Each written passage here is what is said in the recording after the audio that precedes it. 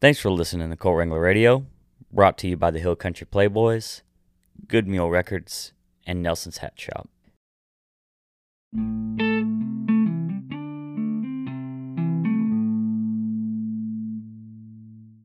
David Bond, Here we go. Lone Stars. What time is it? Oh, what? What time do we crack the first one so we know what to tell the cops? Oh, shoot, I ain't telling them nothing. That's one thing. 10:51 in the morning. Hey fellas, good to see you. Man, you're one of the California people that I'm glad moved here. Welcome. Well, I appreciate that. Well, it's not necessarily the California thing as much as it's like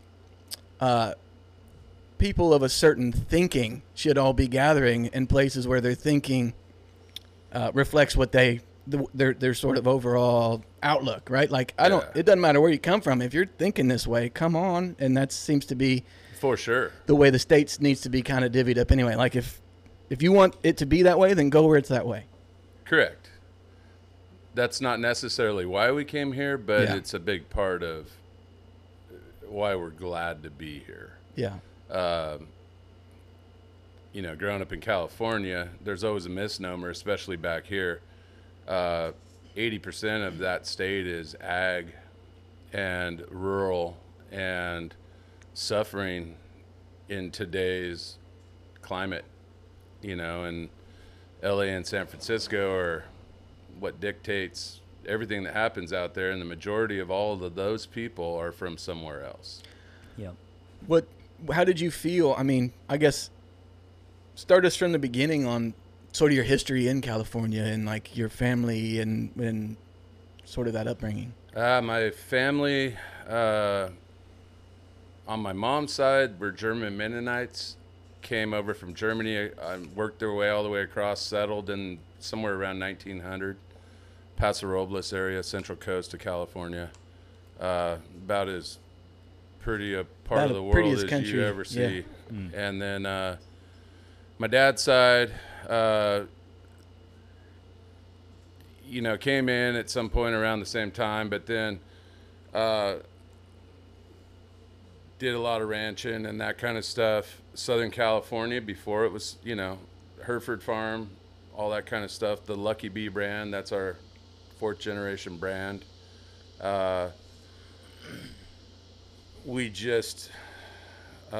We lost my mom about 3 years ago, and then we moved my dad off the ranch about a year ago, which was, it's like pretty much signing a guy's death notice, but thankfully we're getting him through the whole deal.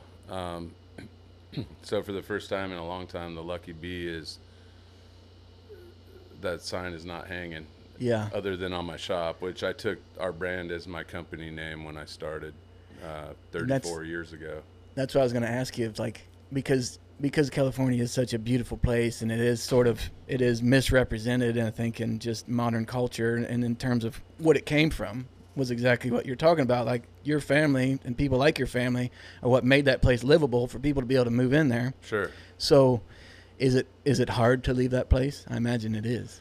To kind of like say like, it's just not happening I'm going to be the generation it's just not happening for. And it's not reflective. Well, I think there's a lot of that. Our situation's a little different. Our kids came back here initially. And what California doesn't represent anymore is that American dream for young kids that want a little farm, want a little piece of property, really even want a house. I mean, Or just a simple business. simple business. Yeah, if you just want to in get town, by if and you- you ain't already made it, it ain't for Yeah. you. You're Yeah. pretty much nailed on every level. And, that's the big thing in the ag world is every time you turn around, there's a new regulation. There's some Rule about a rule. there's a rule about a rule, and a rule about how you doctor your animals, and a rule about how you would go about doctoring your animals. I mean, they're trying to pass laws all over that state that fly in the face of what built that state. Yeah.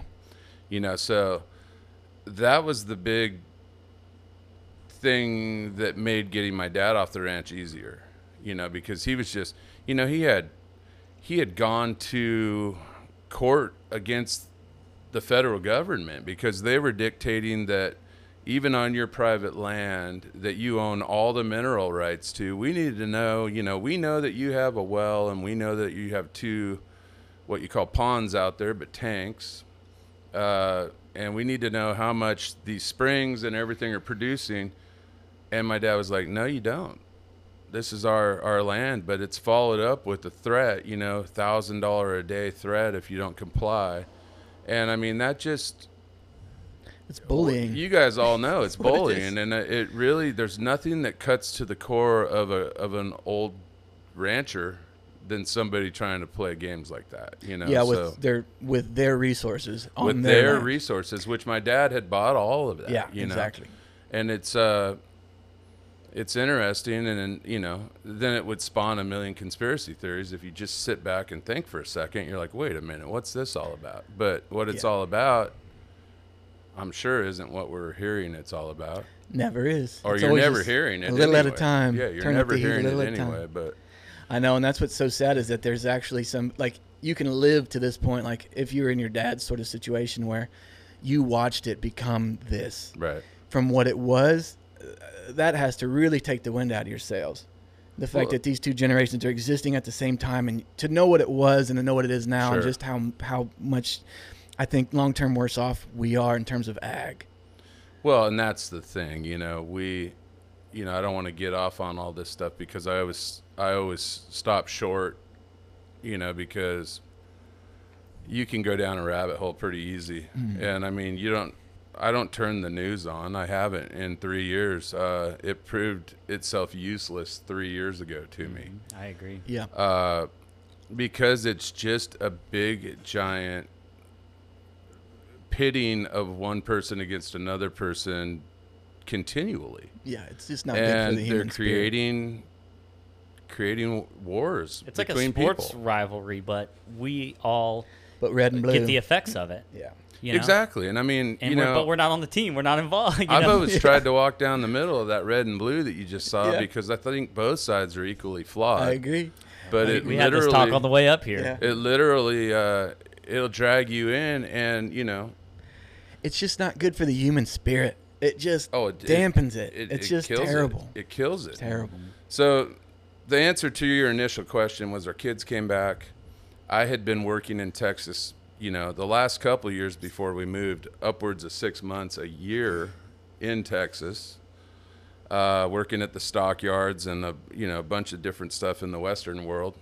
And so my wife kind of leveled, if we have another grandbaby, we're going. And then what actually kicked it off was the whole beginning of the whole pandemic, or whatever you want to say. I had 4 phone calls on a Thursday morning within an hour's time, and my entire job book cleared. And that was, World of Outlaws, Coachella, some pretty big stuff. Oh, wow. And Which, by the way, I mean, for people that don't know you, we should say what you do just quickly. traditional old-time sign writer, sign painter, basically, muralist. Is yeah. sign writing the term you prefer? Like, is that its own world, sign writing? Sign writing's the old world term. Cool. That's like the European term. It wasn't, and I can get into that. I mean, there were some deliberate decisions that I made early on to buy myself some credibility, because 34 years in this business, 34 years ago, you were basically, you go to do someone's window at a shop and they would treat you like the janitor. You were just like some guy doing a bottom end job. Nobody really, I mean, occasionally, but most people didn't go, man, that's something else that you're doing. And this is really old timey and cool, Yeah. So when I took the cattle brand as my company name, I deliberately put design behind it, because that bought me, and it worked. It's interesting. It bought me a bunch of credibility. okay. So Yeah. when they saw Lucky Bee Design, Oh, very smart. they were like, huh, okay, this guy's a designer. So it bought me a little bit of credibility. And then when you use terms like sign writer, it sounds pretty odd, Yeah. especially at the time. Now it's and I'm not saying I brought that term back, but it's a pretty well used term at this point. Yeah, it's coming back for sure. It's just, I'm sure I brought it kind of back to light a little bit, and then so did 25 of the other sign writers in America. You know, you're going back to the original kind of proper name for it, you know. Okay. So, and it also buys you some credibility. Yeah. And it makes people stop and go, wait a minute, what? You know? Yeah. So. Yeah, it's cool to just see that little piece of old world remaining, like you say, like from you to go from being treated like the janitor to now being like sought after for design advice. That's awesome. Right. And you did have a lot to do with that, I'm sure. And by some really big companies, like know, like you were saying, you had like Coachella and your book cleared. Like that's wild. So that was, you know, the book cleared, totally cleared, and I thought to myself, well, I said to my wife out loud, I do not have a rebate.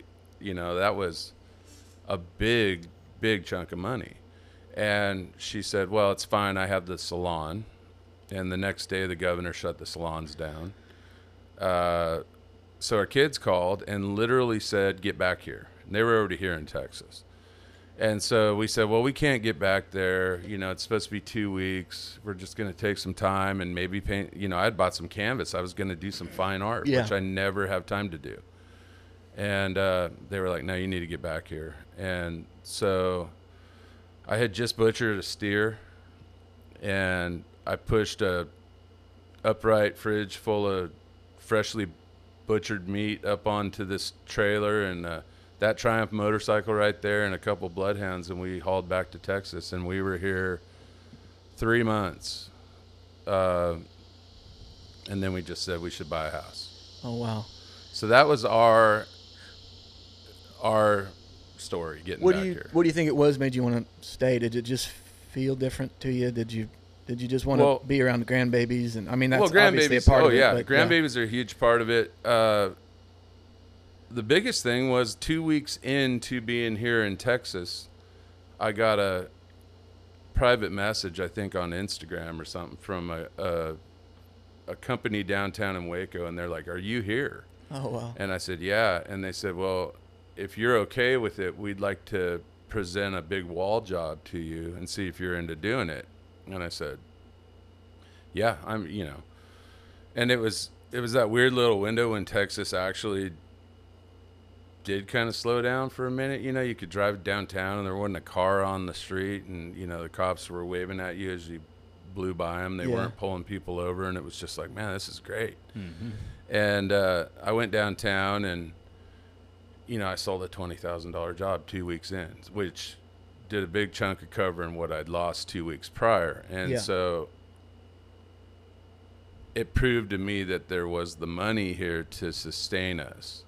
And almost the interest in what you do more so interest. That was fading probably back there. The interest. Or you were having to sort of here. Or you were sort of having to like it's pivot. Growing here, but it's growing everywhere, you know. I mean, everywhere where it's affordable. And that's the thing. There's just a mass exodus out of these cities during COVID. Well, and they're finding where can I afford to have a business? Where can I afford to buy a house? And people are going there, and then they're taking what they've learned from these more trendy areas, and they're like, oh, well, shoot, I can buy a business on Main Street for a fraction of the price. Sure. And then I can afford to have a guy come and paint the windows. I can afford to like curate it in this way. And then I can use the internet to draw people there, because small towns, you can see them by not just exiting off the road. Now you can see them online and then actually go there just because you saw it on Instagram. So it just makes more sense that you can do this kind of a job, or a job that I do, basically in the middle of nowhere if you wanted to. Right. And that's the big thing, you know. Part of being a sign writer is sitting at an easel all day, or like yesterday painting windows all day, or last week I was on a wall for the entire week in the stockyards. So you're one with your own thoughts, which is very much the same as a working cowboy, right? So the majority of people in California in those urban areas are not native. They've all come from somewhere else, which is interesting because obviously the climate and the Pacific Ocean and whatever will bring people in because it is beautiful. But what I'm seeing now, and what you hear so much about everyone moving back. There are a bunch of the right people, according to Texas mindset, moving back. I don't know how many of the, that would be viewed negatively, but what I've sort of put together in my mind is it's the grandbabies of the Dust Bowl migration that came from here going to California during the Dust Bowl coming home. So it's that pendulum swinging back. Reverse exodus of Well, what it has to happened be with the Dust because, Bowl. I mean, when you're looking at a 3-bedroom, 2-bath ranch for $900,000 where we lived, and I come and buy this with the shop and a nice corner piece of property by the lake for $150, Yeah. it has to be. No, I mean, you're right. I mean, something had to break there in California for sure. It is attractive to everyone. Nobody would not, if given something out there, probably go. But Right.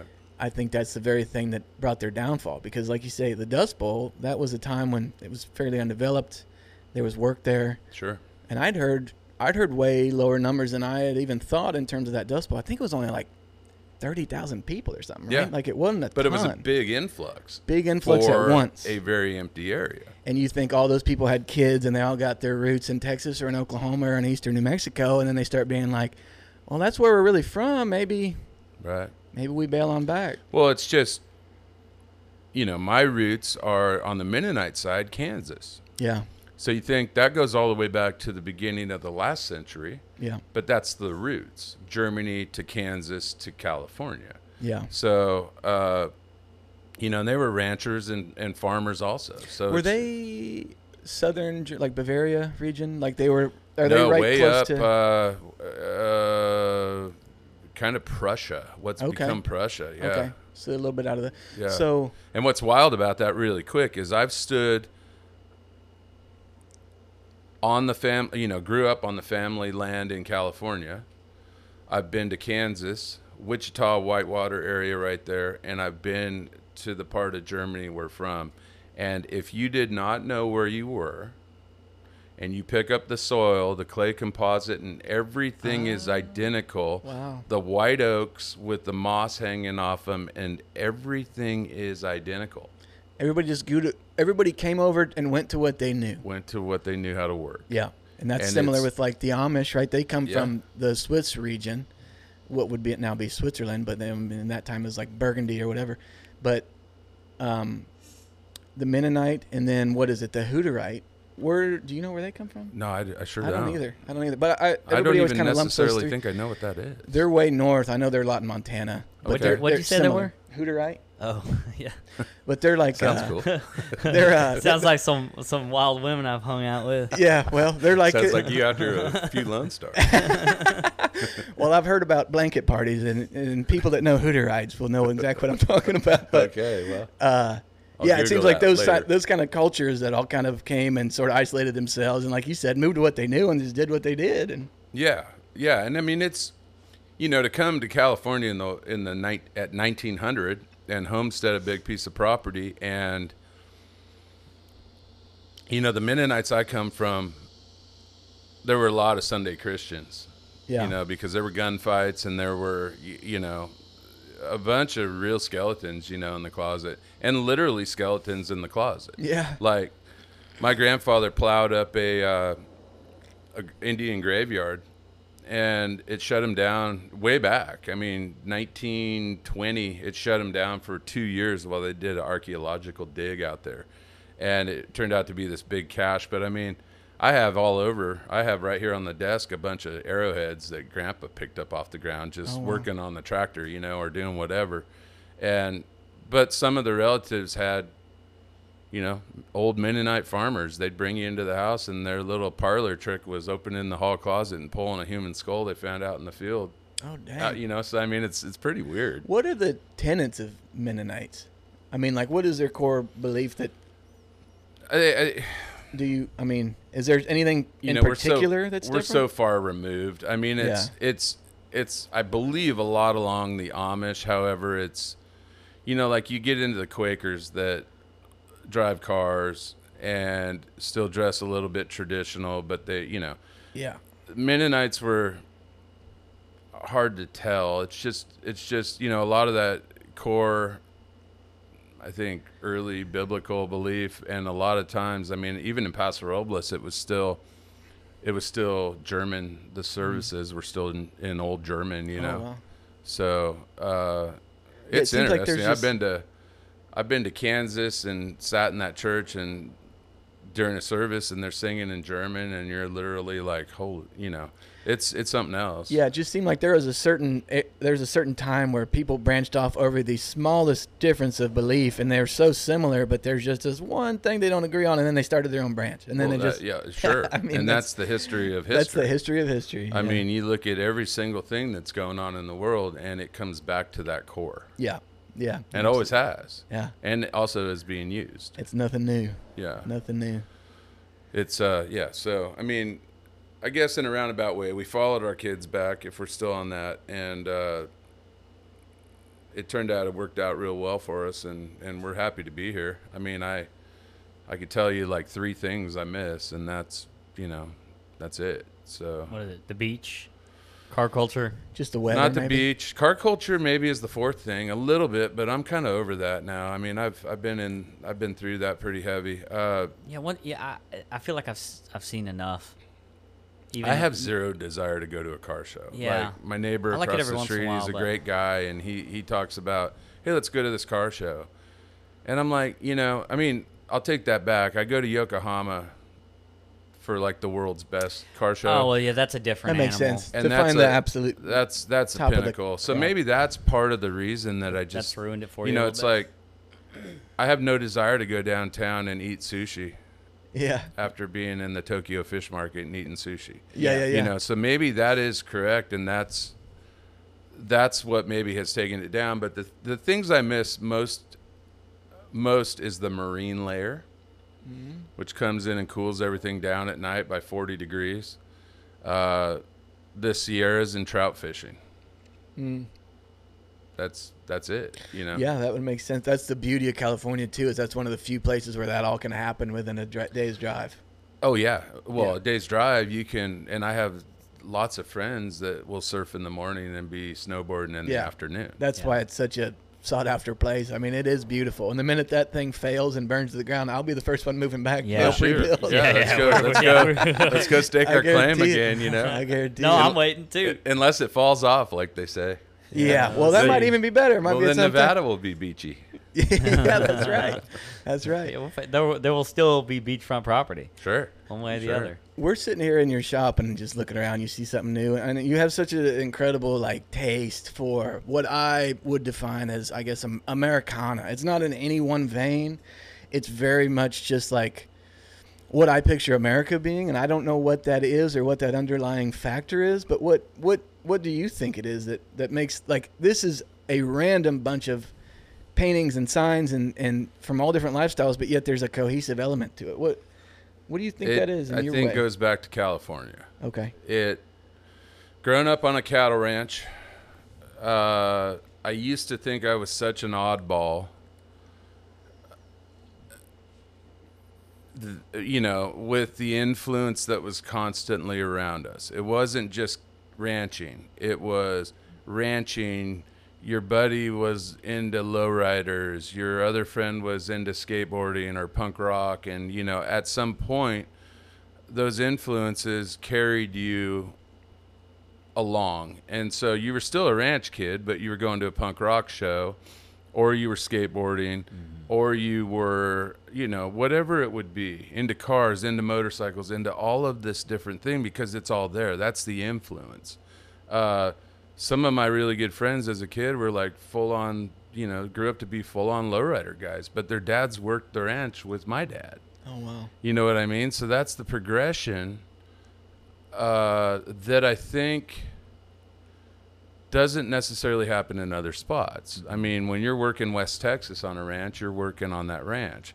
That's not putting that down in any way. But your influences are different. Your influences are Yeah. Well, completely nothing's different. close. That's the thing about California is you Nothing's have close. so much culture and different dynamics. And that's so close also to each the other. beauty about real cowboys. So when I was 15 years old, I went in the bathroom with a pair of clippers and shaved the side of my head off, like basically one side. And my dad was outside stick welding a trailer together. And I walked out and he looked up and goes, "Oh, that looks weird. You better do the other side."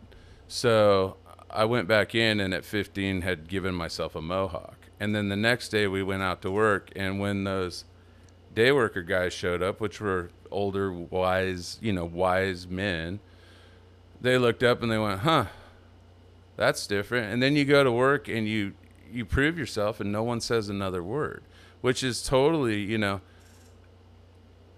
that's totally cowboy to me. They don't care who you are as long as you're doing your work. I mean, I came from there. That was our ranch, but nothing was ever said about it again. It's worse if you look the part and then you can't live up to it. Exactly. It's even worse. Way worse. Yeah. Yeah.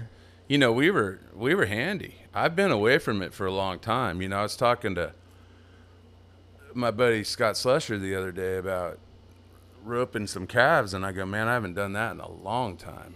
And he was like, "Man, well, Be like riding a bike. maybe. I don't know. I just haven't done it in a long time because I've gone different directions. I mean, I cherish it.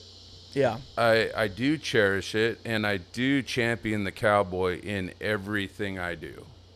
You look at my work, and it all has an element, whether you realize or not, of traditional cowboy or Western Which is what I styling. think a lot of people appreciate about it, is that it's Yeah. not only are you doing a traditional craft, but you're bringing in the traditional sort of, or picking a traditional world and Right. Well, that's Americana to making me. a fusion. Well, it's all Americana. Yeah. Yeah.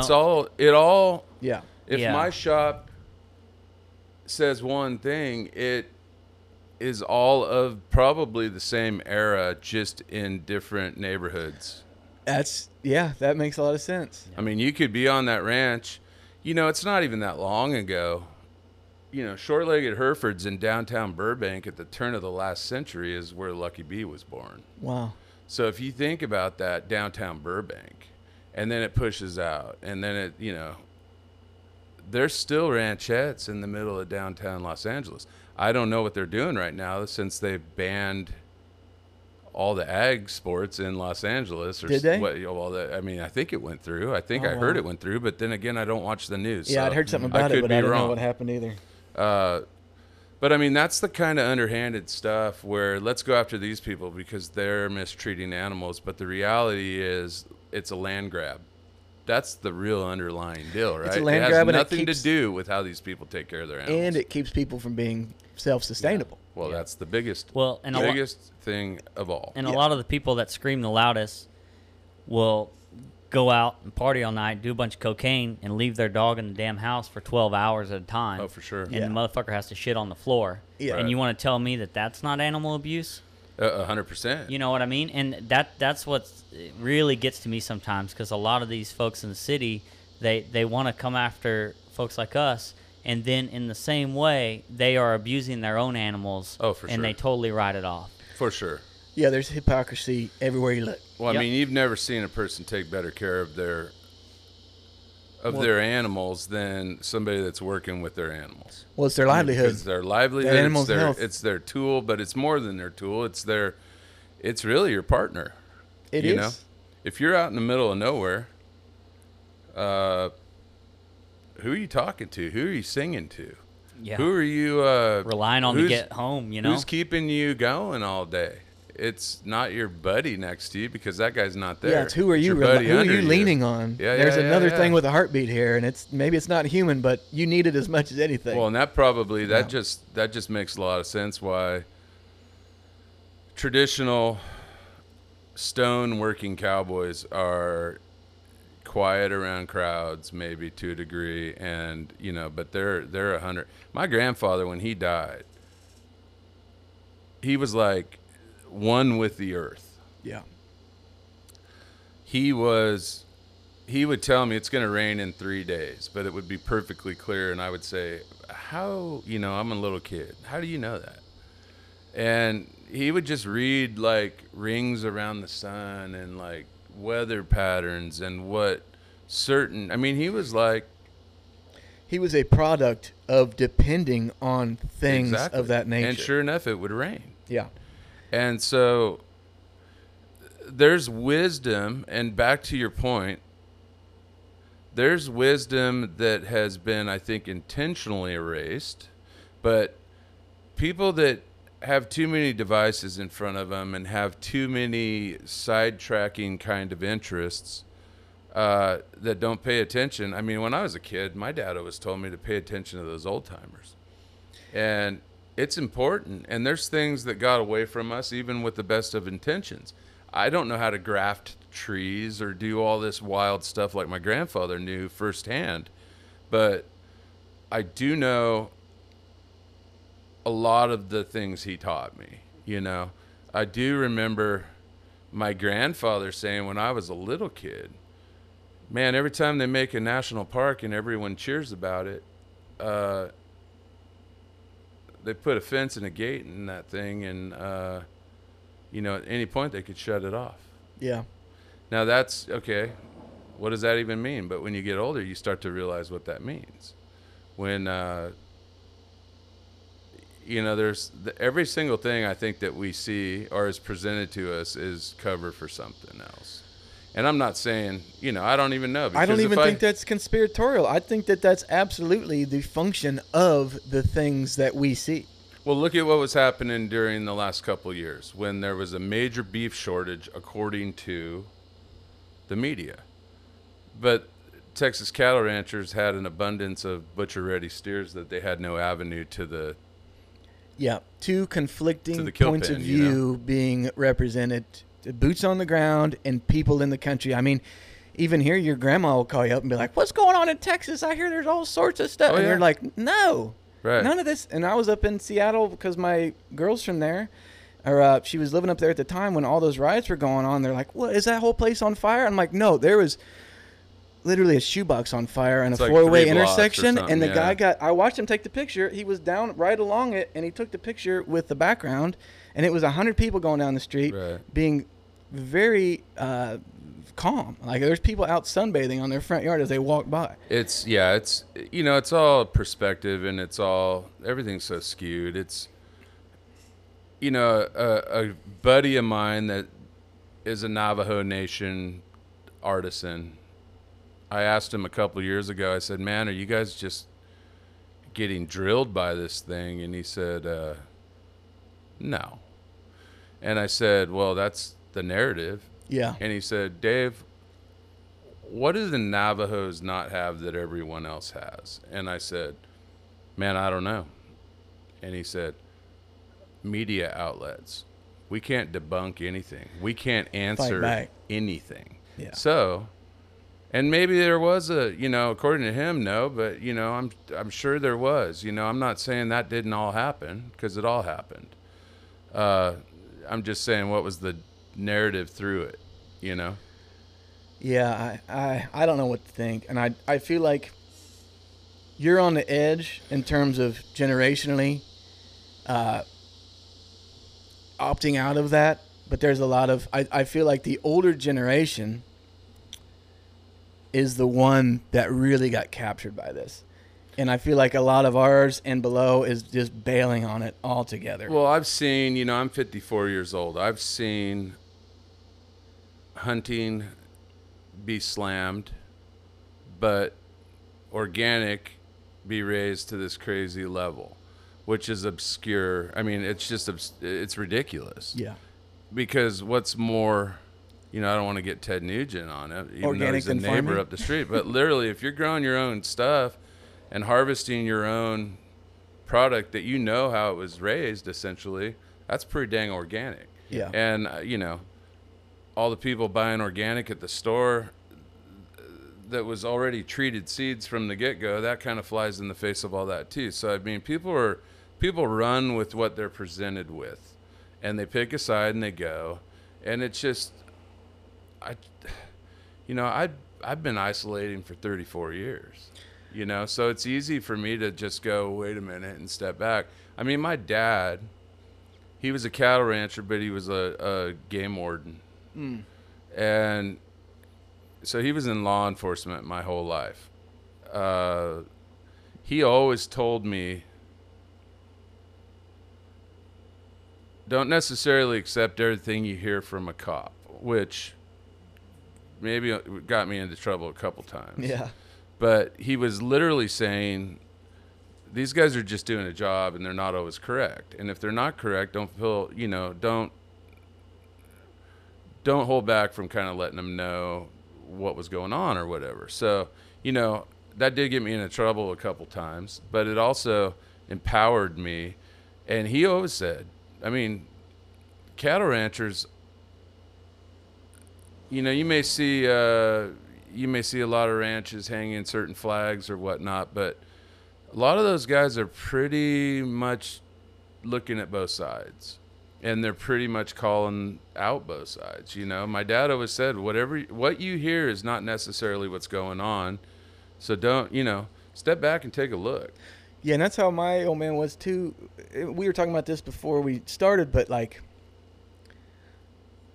there was a point, I don't know what it is, that the cowboy got put into like an archetypical, like, I don't even know what it was, and I don't know what the reason was, but from my experience, they were always the on the fringe. They were always the person trying to be self-sustainable, trying to think for themselves, trying to use their critical reasoning to just figure out how they could live freely with as little participation in the modern world as they could. Right. And at some point that flip-flopped, and it became like the Bible-thumping, carpetbagger sort of meat potatoes, America, rah, rah, rah, right down your throat. I don't know if that got weaponized as like an icon to point at, but I think Teddy Blue had it in his book, the We Pointed Him North book, where he's like, we had a hell of a lot more in common with the native people in terms of being a working cowboy running herds north or south to north than any of the like the carpetbagger sort of persona we were portrayed as in the dime novels. Right. Like we had a hell of a lot more similar with the Indians than we ever did with the people that were like taking our story and taking it back east. Yeah. I think and that all, that's the initial stages, probably those little dime novels that spurred what we're talking about now. Yeah. That was the media then. I've always said, I grew up in California in some pretty rural spots, and, you have some hippie neighbors down the street and whatnot, and there's always this, this sort of unsaid rivalry between the hippies and the cowboys, and, they've sung about it, right? Yeah. But they're the same people almost. Yeah. You know what I mean? They may be running... They may be running a milk cow and 25 goats and, whatever, but they're still harvesting whatever off the land, and they're still a true hippie is hunting and gathering and doing exactly what the cowboys are doing. And that's another thing. My dad, we had some friends that were pretty out there. But, people, they were accepted for what they were, and that's I think we were talking about this before too. And I think that's maybe what you're just saying. They pigeonhole the cowboy into this like icon of some kind with these built-in values. Yes, but they also give them some sort of like, these guys are closed-minded to everything. The true cowboy is not. No. The true cowboy is wise. The opposite. The true cowboy seeks out this difference. I think because if you're working all day out in the middle of nowhere, you're going to look into this other window and go, hey, what's this about? And learn and be wise. I remember, now I'm a terrible reader. It's one of my biggest pet peeves. I just am not good at it. I've talked to Jerry Giselle about it. We literally are like, I'm like, man, I'm so envious. But it's just not your medium. It's not my medium. My medium is artistic and comes out of me in a different way. And, but I love podcasts, and I love, when I'm on the road, which I'm on the road quite a bit, I'll put a great book on and listen to it, which, you feel like kind of an idiot about that, but it's just not my forte. Just getting the information in is all it takes. it's, you know, and I think I lost where we were going with that, but it's, there's a wisdom to, oh, I know what it was. When I read the original years ago, I read Johnny Cash's first book, and he was like, I've studied Islam, I've studied all the religions of the world, because I don't feel that you can accurately talk about anything that you don't understand. And that's really wise, because so many people talk about things they don't understand. Well, they take on another viewpoint, and they sort of they farm out their reasoning and just say whatever they say, I'm on board with this person. Well, and that's when you submit to whatever the newscaster tells you to think. think. And it is funny that Johnny Cash would have been that way, because I would guess that, but at the same time, there's so many of those people that you would never, because they're not very vocal about it, but they are behind the scenes doing, because they're just naturally curious people who don't want to speak on anything without kind of knowing what they're speaking on. You know, you're right. I've been lucky in my field to meet some of my idols growing up, and work with some of my idols growing up. But then I've realized through this last few years that a lot of my idols that were maybe punk rock guys or whatever, they've grown up to be the guy they were yelling about. Mm-hmm. Yeah, and isn't that weird? It's super weird, and it really, really bothers me. And it bothers me in the fact that I can remember what they used to say, and now I remember what they say. I've had people say stuff to me, and I wasn't, you know, we towed the line as much as we could. Yeah. But to get criticized by a guy that used to say, don't listen to what people are telling you, is really a letdown. Yeah. You know, and the guys that were like, you know, screw the government are now like, do get exactly what the government Yeah, says. yeah, they're like deep state. Yeah, like punk rocks become like yeah. So it's just, you know, there's such a conflict that still bums me out. Why do I care? But I do care. It's me. It's my core. Yeah. You know, so it's like, you know, you hear the gun toting, all fearing, you know, blah, blah, blah. And you hear cowboys are racist, and you hear all this stuff, none of which is true if you get to a real cowboy, right? And we were talking about that earlier too. Yeah. You know, I think so much is done to shut down. I mean, the cowboy is the original romantic figure in our society. Like, the cowboy's American. If you consider yourself an American, this world is for you. Yeah. And it's for everybody. It's like a national park. It is a national figure. Right. You can get involved. It happened here. It didn't necessarily, if you want to get into the details, start here, but it is America's iconography that anybody can take part in. It doesn't matter what your background is. And for people to think that it's not for them because of some other contributing factor, that's kind of a cop-out, in my opinion. Yeah, and I mean, certain things. I mean, I've had, you know, I mean, there's a big difference between a cowboy and a redneck. That's always been the thing. Like that's hillbilly, redneck, paired, cowboy, you know? they have nothing to do with one another. They get fights a lot. I mean, rednecks and cowboys do. That's it. But from an outside perspective, I feel like nobody knows the difference. Like they think that Jason Aldean's a cowboy. It's all sold to you as the same deal, you know? Yeah. And, man, it's a weird world, and it's hard to navigate, and it's hard to, you know, I told my daughter at one point, I said, hey, you can't post all that stuff about, she had a business, you know. I don't post anything about anything, I think, because that's suicide to your business. But I'm also not, you know, that's just a little bit of control, I think, that we were all taught as kids by proper parenting. Yeah, and like in a ranch setting, you know. I mean, it's just, why pick a side?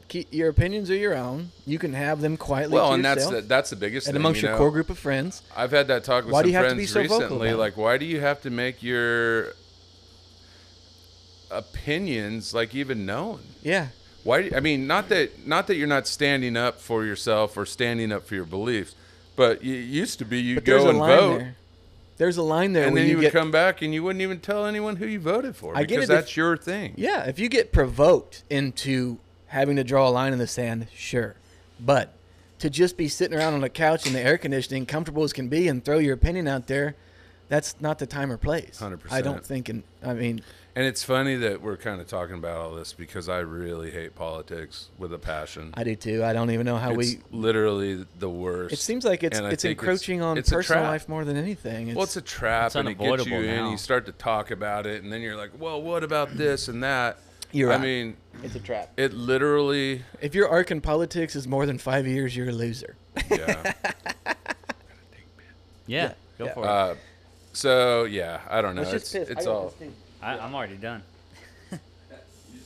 Fuck yeah. No, I don't want to bother the wife. Yeah. I don't like to piss inside, to be honest.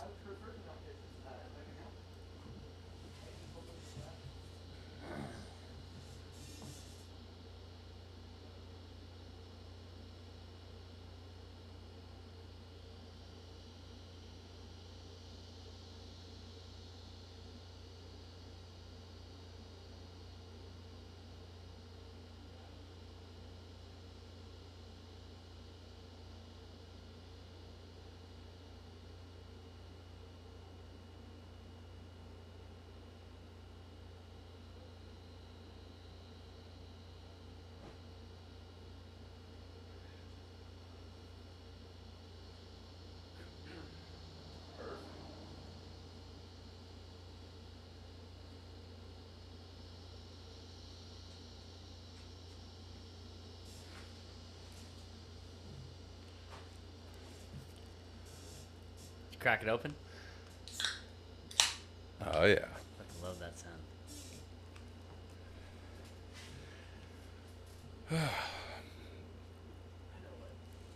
Go into Torn Free. Yeah, we do. All It, that, like we need to go back to like your what you had going on client wise in Okay. Yeah. it's hard to concentrate in here. There's so much cool shit.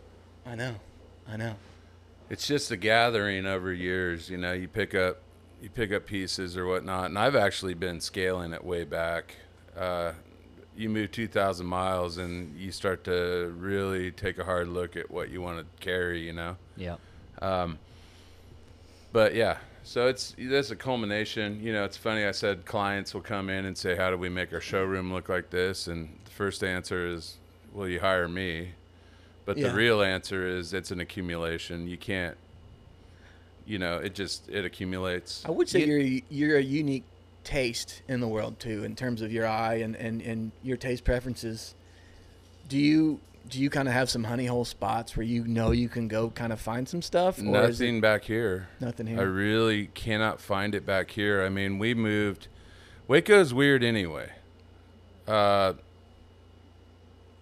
I know don't. nothing huh? about it. I hardly know anything about it. It's almost arrested in time. You know, there's something I couldn't figure out for the longest time here, and it turns out it's just maybe heavy Baptist, and that's not bad. You know, I grew up going to church and all that, but it's just it's been like sort of held back, and it's weird to me that I can go an hour south to Austin or an hour north to Dallas or Fort Worth and get any kind of food I want and enjoy like all this other stuff, and then Waco's just this big. I don't know. I'm not trying to put it down. I live here. It's a great hideout. You know. It's just a big small town.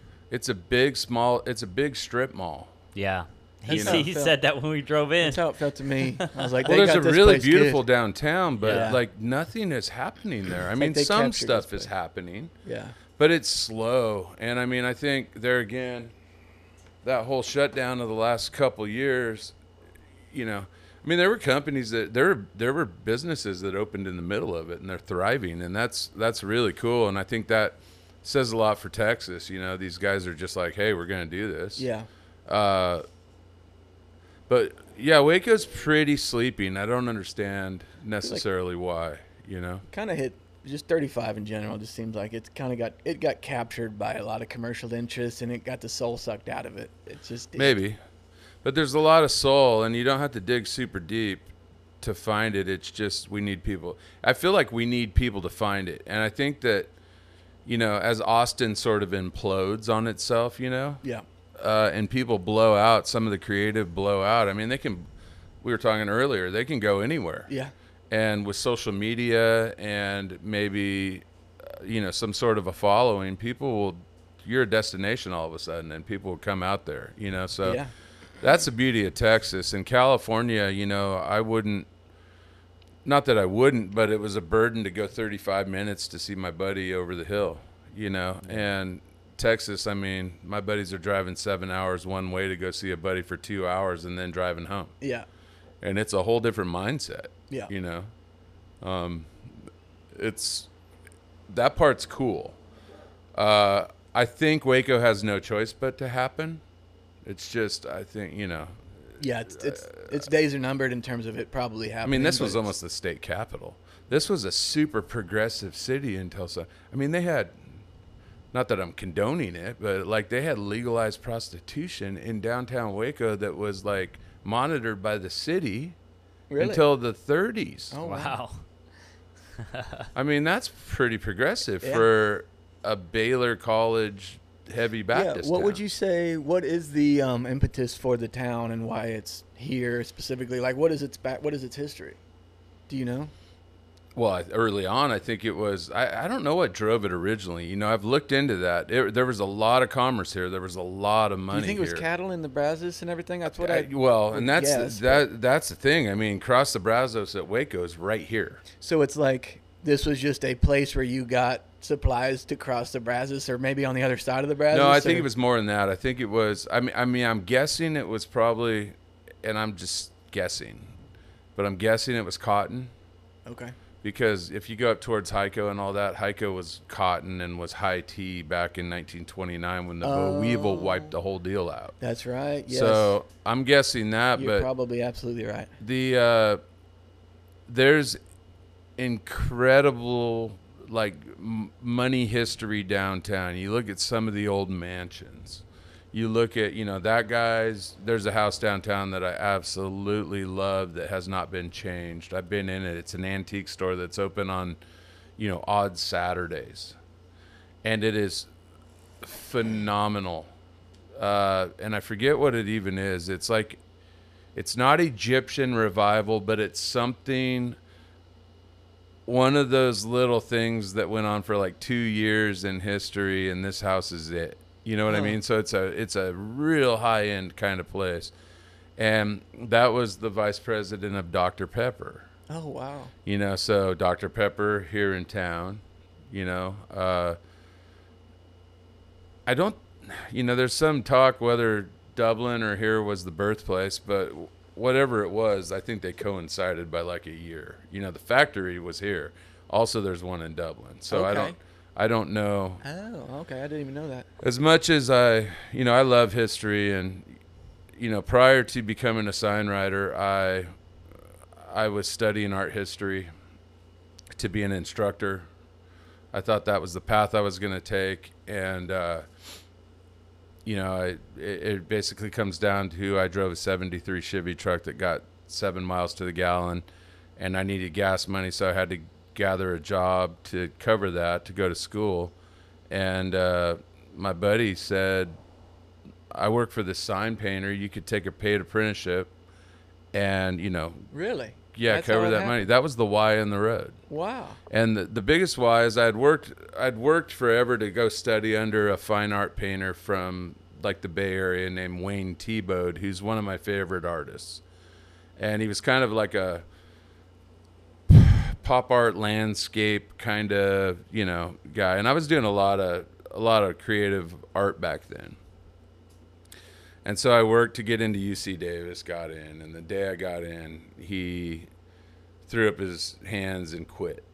Oh shit. So after all this time, it was like this dead end, and I was like, and literally, like, I guess maybe in true artist form. I mean, I'm not even making excuses. I'll go to bat for artists all day long because our minds work differently than other people.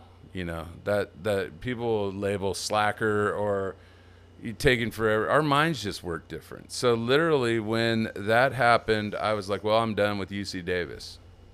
You know, I mean, that was my, you were there for him. And if he, that was isn't at UC my Davis, reasoning. what's the So point?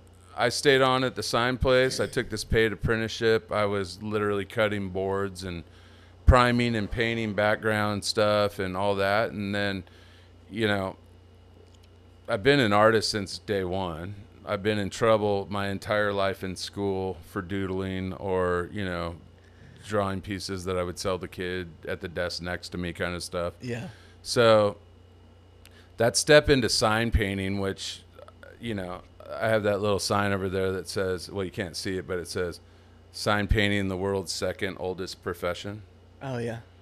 Uh, Do you think, I mean, is it legitimately? well, sure. It has to be, I right? mean, it has to be. Yeah. The gals that went out in the first profession needed some sort of Yeah, advertising. you're absolutely right. That makes a lot of sense. I follow that logic. So, but that's, you know, so that's the thing. So I would say, you know, affectionately, I'm an art prostitute. Yeah. But that was the why in the road where I went a certain way from where I was thinking I was going to go, you know, and it just sort of presented itself by necessity, but, you know, it turned into a pretty cool thing too over time. Yeah. Well, you made it into something cool.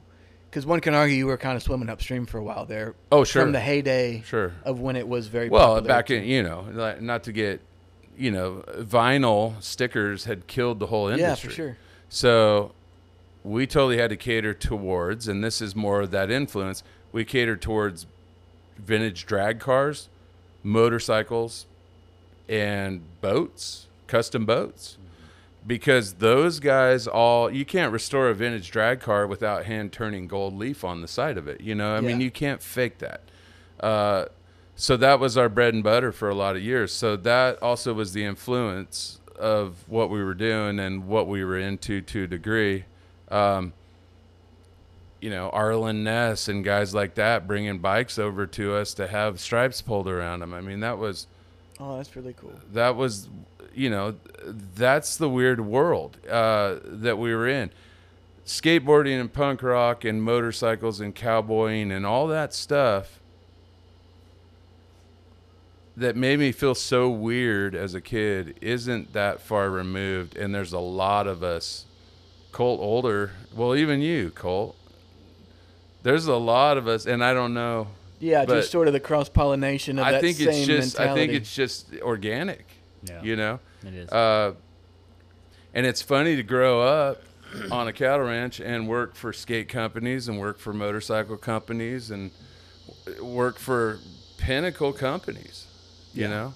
And it's really turned out good after this time. I mean, there were a lot of lean years, but I mean, you just kind of power through and, you know, equally the artistic process can be switched up to, you know, apply to cover the mortgage Yeah. out of nowhere the day it's due if you have to, you know, you just Uh-huh. have to be creative. And I honestly think that's what sets the artists that make a living apart from the artists that go and get a job somewhere. Yeah, that's a good point. It's just being able to come up with a solution quickly. It's like To solve being a put in the problem. corner. You just have to have a creativity that like you can adjust to whatever situation. You're like a solving or a problem-solving artist. Well, to a degree, you have degree. to be if you want to be self-employed for all that time. You know, I mean, you really have to be. There's not a rebate. You know, you can't just call somebody. Yep. You know, you Yeah. can't get out of a situation unless you dig deep. Is there some hierarchy in that world in terms of like sign paint? Not necessarily hierarchy, but influences and like you picking what font you're gonna paint. Like that's something everybody today, for the most part, just clicks one out of a list of 1,000. Right. Versus you actually having to go through the painstaking process of painting it by hand and the shadows and whatever the font is like that. You have to kind of charge based on font and what you're Well, I think what does it's, that world look like? I've gotten to the point now, thankfully, after 34 years, where the majority of my clients are like, we're hiring you to do what you do. Oh, nice. So do it. Which is the ultimate artistic place to get to. That's the goal. Yeah. I mean, it's very rewarding. Now, they'll tell me what they want. Like yesterday, I painted a logo for a gal up in Heiko, and it was a cool logo, Was it that pinup? Yeah, like a little Yeah. pinup cowgirl deal. But yeah, then, it's like this one I have tattooed, but she was laying down. yeah. And had her little finger up like she was shooting a gun. Okay. It was So cool. it was really cool. super cool, But, like I'm tasked right now to do some stuff on a ranch down in Sonora for a big hunting ranch down there, and they pretty much just gave me like Carte blanche. the vaguest parameter. And now I have to come up with something for them. I've got several jobs going that I'm just trying to. My biggest thing is trying to schedule where I'm going, because it's like Traveling so I have much. stuff up in Oregon and Colorado and Idaho and Wyoming, and it's like, Oh, man, wow. I sure wouldn't mind getting up there right now. Yeah. But then, you gotta plug it all in together, and that's the toughest thing. You're just pulled 5 different directions, and you're like, how do I cover everything? So. Yeah, But how- you have to go to them. That's the hard part. Right, Right. right. And And the point- people are always amazed, like, you drive that? Yeah. And I'm like, yeah, I drive that. And I could fly, but I love the road. Yeah. And that's honestly my real happy place and my real creative place. Yep. Yeah, I agree. And Watching your Instagram, it's obvious because anytime you're traveling for a job, your Instagram stories are great. Like you're always finding the coolest little off the Yeah, map. yeah. well, I look places for with water the towers. the signs, water So it's towers. water towers for you. You look for water towers on the main highway, because that's a town that was bypassed at some point by that main highway. So if you're going Highway 40, for instance, there's all these little towns. I've run into some of the coolest towns just by doing that. The old Route 66 type thing. Yeah, you peel off, you go into that town. It may just be, it's put away. People say the highways, if Walmarts and the highways and all the big box stores and everything out on the highway have killed these small towns, and that's true. But I also really think they've put those small towns away for like a couple generations down the Preserve them line to come almost. and find them. Yeah. Because you pull into some of those towns, and I mean, there's Rexall drug stores and Yes, because it wasn't worth enough for amazing- people to tear it down, so No, it's still there. It's still there. So you put them on ice. And and it is Yeah. phenomenal Yeah. stuff. And I mean, you can roll into one of those towns, buy one of those storefronts, and the beauty and the creativity of back here is literally, if I wanted to make a 1940s gas station into a house, Go for it. California, there'd be 7 million different fees and deals you had to jump through, hoops you had to jump through to make that happen. Out here, they're like, hey, knock yourself out. Yeah. And that's the funniest thing. When we were first coming back, and I was talking to some ranching buddies up in Heiko, we almost bought in Heiko, but it just felt a little too removed to go everywhere.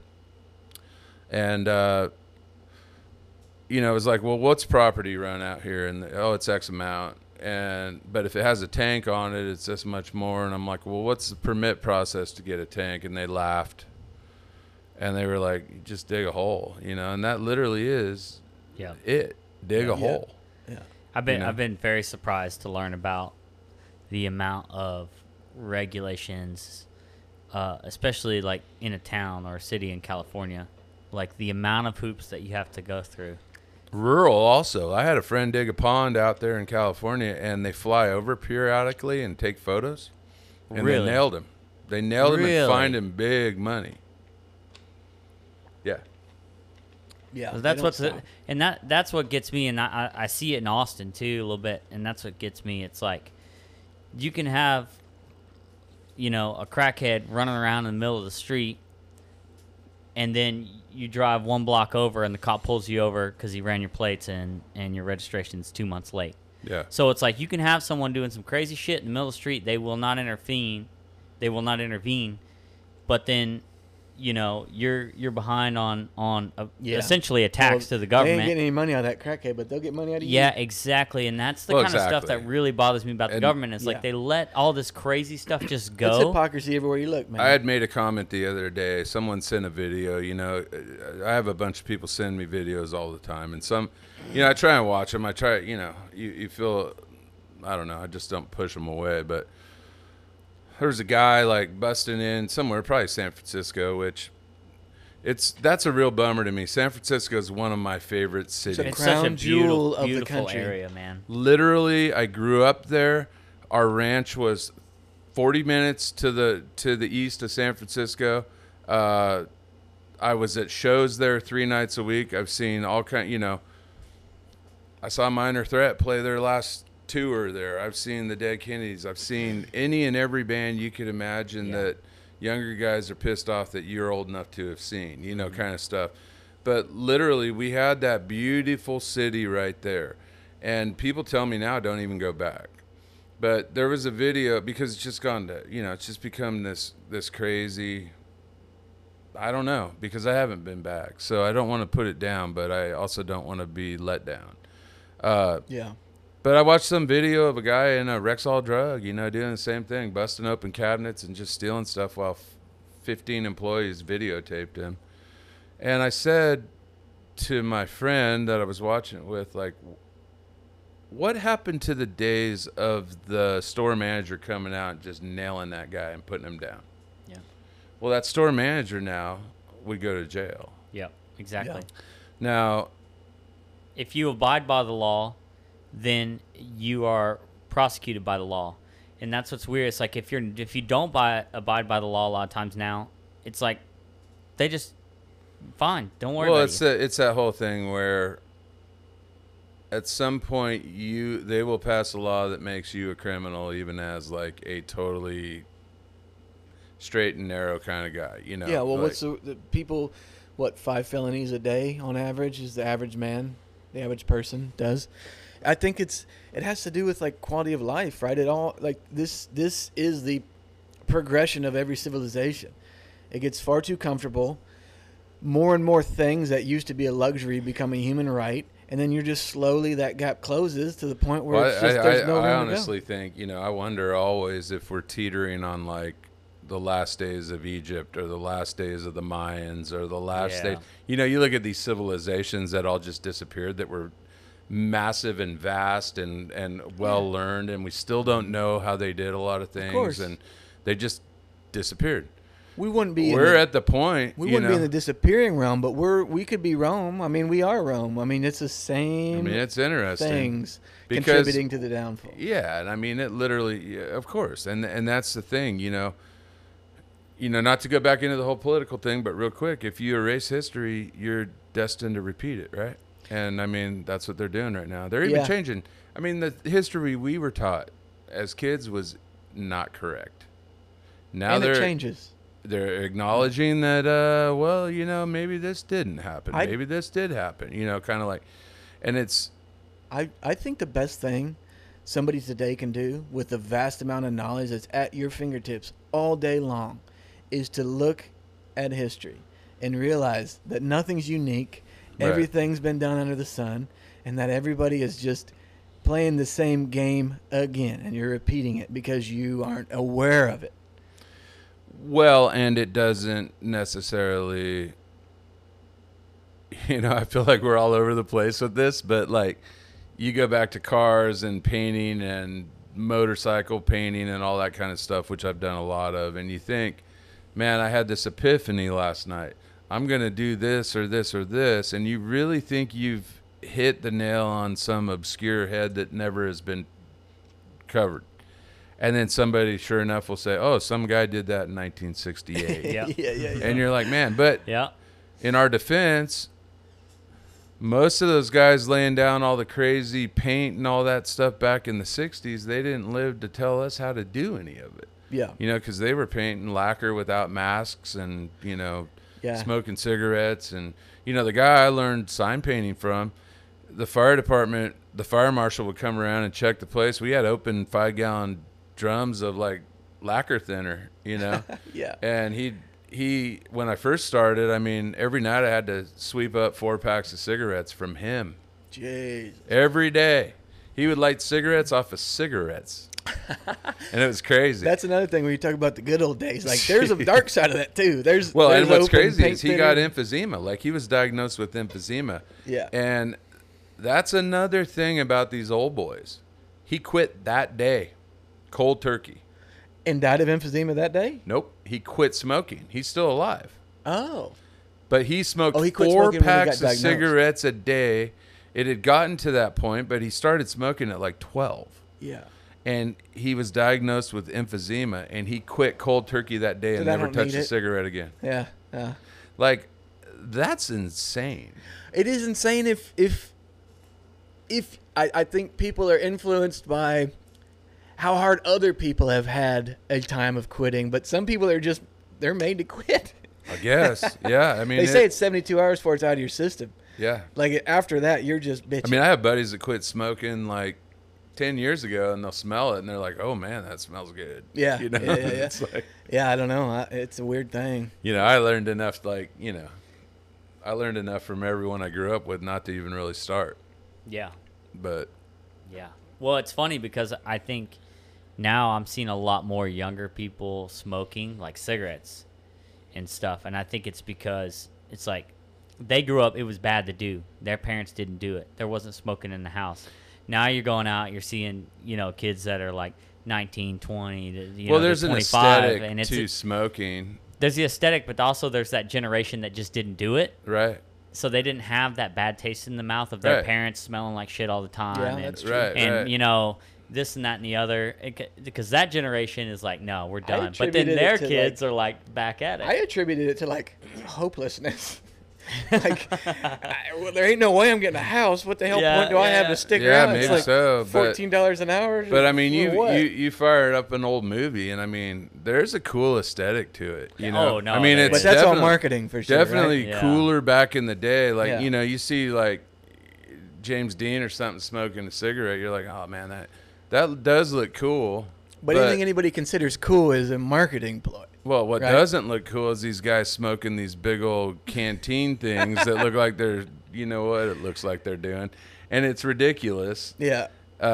You might as well just smoke a cigarette. Robot wieners. We call them mouth Yeah. fedoras. It looks over like here. they're doing Robo something dicks. like that. Yes, sir. Yes, sir. That's what Luke calls them. Or a mouth fedora, because it's the same. mouth You get fedora. the same sort of feeling. Yeah, yeah. Smoke but, a cigarette. Yeah. Yeah, but when no one's watching, he'll give yourself a he'll break. partake when no one's watching. Give yourself a break and smoke a cigarette. Don't Yeah. smoke that big old whatever you call Yeah, it, because yeah. that's what it looks like you're The doing. beauty of those things is, I just think you can smoke them anywhere. That's why everybody wants Do you them. have one of those? No. Am I Cole, talking? Cole am will I- have one around once in a while. Oh, am I no, talking I don't. crap? I'm sorry. No, I don't. But No, I don't need them either. But man, I've had a few pass down, and I'm like, all right, I I think get everybody it. loves that they can just like I smoke get it in it. the house and like. Yeah. it's We were at the gotta bar be the other day in Fort Worth, and I was like, it was a big bar, and the bartenders weren't necessarily right there in front of our face, and I just take a little hit. Boom, I got my Well, nicotine hit, it's- and I hand it to him. It's And damn, it's so convenient. It's interesting. Like we know this guy. We went to Japan one year. We were on the plane. You're on a 14-hour flight to Japan, and this guy was smoking pot out of one of those things on the airplane. And I Yeah. was like, Oh god. man, you're a lunatic. And the guy was a lunatic. And that's a long flight, right? What'd you say? 14 hours? 14 hours on the way over. It's a little shorter on the way back because of the trade winds. But what's funny about my cowboy buddies are trying to school me on like the whole theory of like I don't know. Some of those, there's a lot of flat Earth guys in the cowboy world, which I Really? still don't understand. Really, but yeah. I'm open to hearing it. I think it's all funny. I think it's all those theories are funny. But yeah, it's a big flight. And this guy, I mean, he was a lunatic anyway, and he's passed on. I mean, popping wheelies on a Harley at 90 miles an hour down Sunset Boulevard, I think took him out. But That's Fuck what yeah. killed him? yeah, Oh, That's, wow. that's the way to On go. Sunset Boulevard. yeah. That's sick, dude. That is kind of the Yeah, way yeah, to go. we're talking about it. If That's you're gonna what's be a cool. wild guy, that is the way to go. If I'm gonna die, like I hope y'all are Well, talking he was about how I died on the podcast. he was a lunatic, and I mean that in a great way. Like like you said earlier, what do I got to lose? You know, it's like growing up. Some of the punk rocker guys were like, I'll never see 25, so let's just go for it. Yeah. Now they're all blown out. Now they're like, wear a mask. Now they're all blown out at 55, and they're like, oh, broken because of the decisions they made. But it's like, Yeah. I mean, there's, you know, I'm not saying that's the way to go, but I'm saying that's the way to approach. That is a way to go for sure. Well, Yeah. it's a way to approach things too. If it's reeled in just a piece, you know. Yeah. You know, I've overcome a lot of fears in my life just by, okay, you know, there's that old saying, like, today's a good day to die. Mm-hmm. You know, you're not going to try and kill yourself ever, hopefully. But there I mean, is some like, people do. if But that's the ultimate sort of payment for what you're about to do, and if you accept that, then I think do it. you met Ethan White, right, at Born Free? Mhm. My buddy Ethan Yep. that does all the wild stuff. And I mean, there's a bunch of guys doing it, but Ethan just like will give me a heart attack watching him all the time. Yep. Standing a big twin Harley up on its back Yeah. end or that Indian or anything and going, you know, 90 Yep. miles an hour down the freeway on the back wheel. But what's crazy about Ethan is you could throw Ethan on a longboard and he'll bomb a hill going 60 Well, miles Ethan's an hour. that guy that pisses everyone off. He's good at Ethan's everything. that guy that his forte is anything action sports oriented. Yeah, he's and good at all of it. I mean, I love the guy. Don't get me wrong. I'm not talking poorly about him. I love everything he does. But it's just like he could get on a skateboard and he'll pull a 4-foot air out of a pool, and then he'll go get on an Indian and tip up a 700-pound motorcycle down the freeway, or you know, just do crazy Some stuff. guys are just wired that way. They have He's- accepted. He's wired that way. And I they mean, trust I their- guarantee. I don't know that he's ever done it, only because of where he's from. But I bet if we get Ethan back here and you put him on a Bronc, he'd probably be fairly handy. Yeah. He wants to do it. He's told me a couple times that, man, I want to get on a bull. I want to get on a bull. It's like, let's get you on a bull. Yeah, dude. he'd have that natural inclination towards it. for he sure. knows he has more, and a lot of that, all that comes down is consciousness and control of your body, which Right. is hard to get, and I don't Well, really he's got. have it. I think has he's it. got that equilibrium Yep, dialed. he's you got know? it dialed, dude. And I mean, it's bit him a couple times, but he's come through it. You know. Yeah, and, it's like those guys just trust their instincts and their ability to a point there- where they're there willing was- to do it. there was a point, you know, there's growing up in the 80s, we were all into skateboarding, and we, you know, all we lived for, you know, every fourth period in high school, I cut to go skate this ditch with my buddies, you know, and there again, the creative process of an artist, you can finagle the system pretty good at the high school level. I mean, it finally caught up with me, but I did pretty good for a long time. But that's all we thought about was skating and doing all this stuff. But then there was a generation under us that got into it when they were like 3 or 4 years old before they were scared.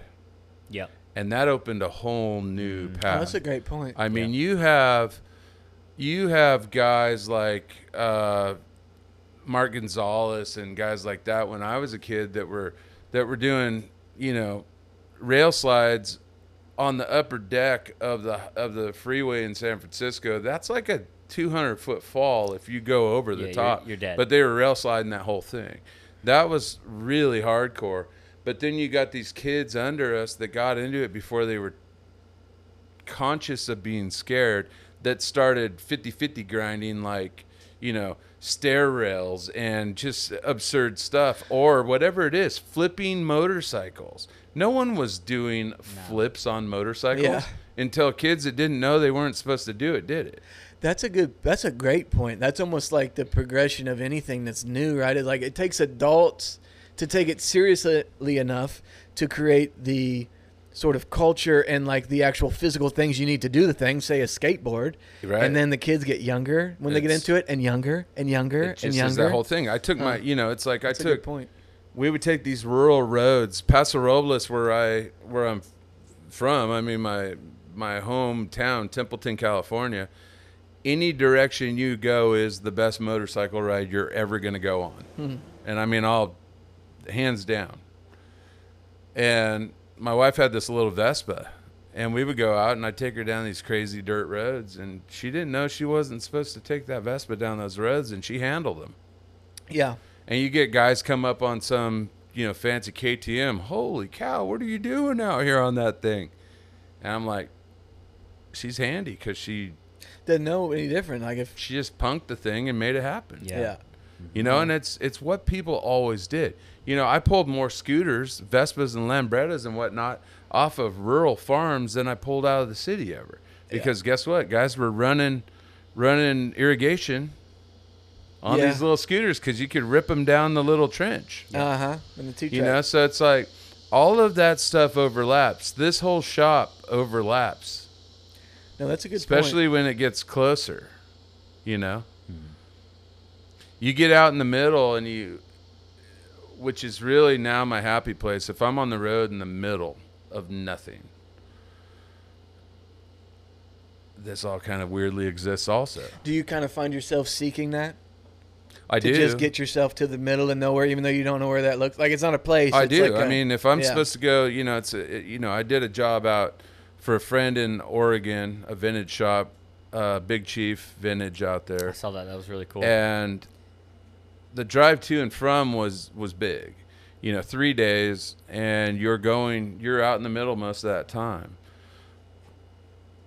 So most people's thought is just Get barrel through it. down and get Yeah. through it. And I hear all the time from everybody, man, that's the worst part of road I've ever seen in my life. And I always answer, clearly you're not paying attention. Nah. Because you could be on Highway 10, or you could be on Highway 40, or you could be on any of these big highways out in the middle and nothing, or a 2-lane, which is even better. And just watching the way the cloud shadows hit the mountains, and I mean, it's like an art gallery. yeah. If you're paying attention, I mean, you barely look at the road. I'm blind in one eye, and I'm seeing everything. But my wife was like, how'd you pick out that 32 Ford in that barn back there Yeah, that yeah. only the quarter panel was sticking out of, and you're driving down the freeway at 80? I'm It like, drives my wife Yeah. nuts. Yeah. She thinks I'm going to kill her. Exactly. I'm But you're rubbernecking looking for every. it because you know it's there. I'm rubbernecking It's like, every. just- you know it's there. it's You know just- you're gonna find something. it's just, that put away America has always been a driving force. My dad, like I say, he was law enforcement, but he essentially taught me, we used to call it urban spelunking. And we would break into these like boarded up houses and check them out. We weren't stealing. No, but Technically we were trespassing, Yeah. but we were urban spelunking, right? We I were like the way you put navigating that. through all this weird stuff. you call it put away towns. Exactly. It's all Yeah. just put away for Save the for next one later. to gather up. Yeah. And hopefully people are doing that. Because one thing you notice, like, it's funny, the people that said, oh, you moved to Texas, what'd you buy? And they all expect that we bought some crazy Tuscan style, like, Yeah. mammoth something or other out on a little 2-acre piece of. That has nothing for me. There's zero for me. I literally go in these new homes because as a craftsman, I know the quality difference. We have a 56 mid-century ranch. Things, pier and beam. We did the floors. It's 19 feet across our dining room. We did the tile. And from corner to corner, this 1956 house is like under 1/8 of an inch off level. Wow. On pier and beam. And it's just because men who prided their craft handled business. And that's, I walk into one of these homes, same thing. Like, I wouldn't give you a nickel for it. It's built like shit. And Yeah. These new the homes, customer is the one letting these builders get away with it by not knowing what good work looks like. Yeah. Also, it's just- reputation over profit. exactly. Because, if you built something shitty, you were out of business. Right. Now people just build a bunch of shit, grab the money, and it doesn't matter. And they go to freaking Hawaii. Like, yeah. they're They're assholes. out. They're out. It doesn't They matter are, to them. They are like Back then, moonlighting assholes. Back then, you had to live in that community. You had to run into that Exactly. guy at church. You Yep. had to see these people. And So you- that's that's I'm so pleased with where we ended up because we didn't know heads or tails from Waco. We were literally looking at houses, some of which And Waco's been a hot spot with all the other bullshit, right? I mean, like yeah, the Gaineses and all that shit. Like, a lot of Yeah. people came to Waco same way you did, and you came for like legitimate reasons. Well, of and a your lot of people grandbabies came being- for those reasons too. But I'm not necessarily gonna. I mean, they shone light back on something that had been in the dark for a long, long time. Yeah. They actually kicked the ball forward on like getting this town happening again. Prior to that, I mean, it was. Oh, and that's an interesting fact. Our house is on the Branch Davidians' original property. This was their No ranch. shit, This was their cattle ranch. how big was their? It was 1,000 acres or something. And this was wow. And that's going way back. I mean, that's going back. This house was built in '56.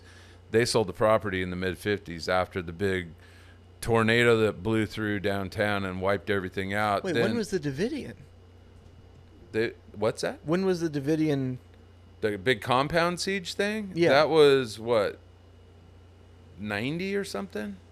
So they go way back Oh, here. they preceded that. Oh yeah, he was yeah, just yeah. the leader at the time. The church is actually Mount Carmel. Oh, is I the thought he road was the founder just and over. everything.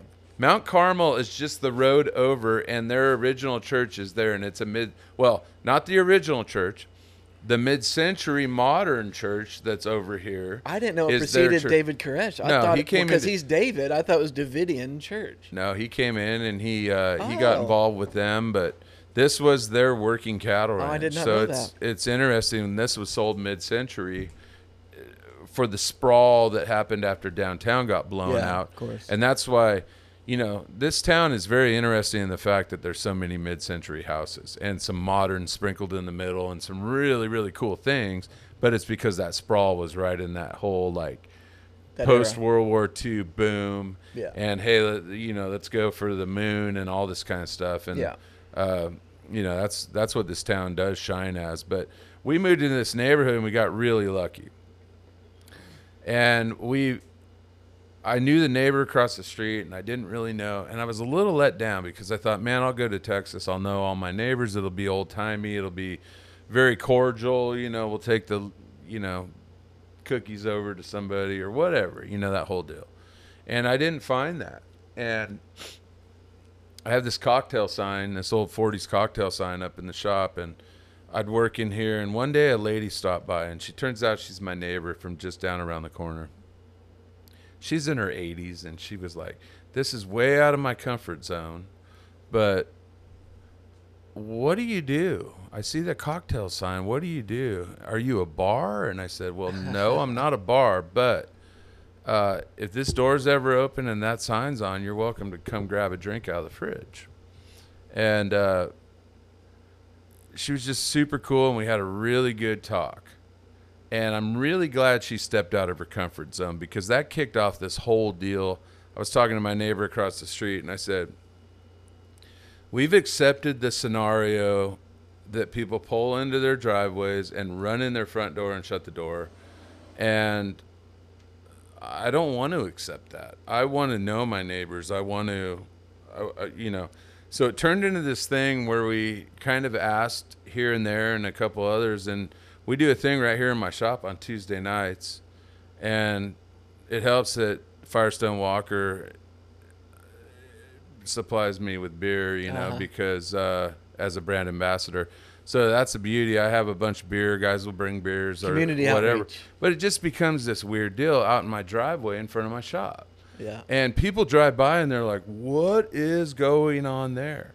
And I think it's a foreign concept nowadays to gather with your neighbors. Yeah. But it's well in all of our interests to know all our neighbors. Yes. And so it's turned into this little social experiment. And one of the guys one night left and he goes, well, see you next Tuesday. And we were trying to figure out what to call it. And so now we call it See You Next Tuesday, which is great because Yeah. it's Yeah. got two meanings. Yeah, perfect. yeah. because that's how all the old ladies used to cuss Uh-huh. out their neighbor. Yeah. But it literally is, it's this cool social experiment that is happening right here in Waco, and it's open to, neighbors, and then it's branched out into a few other, clients and That's whatnot. great. And it's That's super very cool. And that all came from just some little old lady who probably knew. She probably did that back in her Well, prime. she's been here since the early Yeah. 70s in the same house. So and she's people kind of like- look to her to set the Yeah, tone yeah. of what is acceptable in the neighborhood, and Yeah. Well, but here's the thing. Now they're looking beyond her. right? Yeah, like you started it new. They look beyond her. Yeah. And that's the problem. They need to look to her. Yeah. And that's the same thing with talk to all these old boys. My dad used to say, talk to all these old guys, because when they go, they take so much with them. We actually, that was the onus for starting this whole podcast, was just trying to get whoever talking down that just has a different point of view that is representative of a time that is going away. And if we don't get it, it's not coming back. I don't see it anyway. Yeah, no, and that's part of my dictation for peeling off the highway all the time. Like, it doesn't always work with the bottom line, but the beauty of open spaces is you can make up that time. Yeah. Right? I've been pulled over a lot, but you can make up that time when you peel off to go through a little town, because I always feel like that may not be there next time I come through. Yeah. Because that's the American way.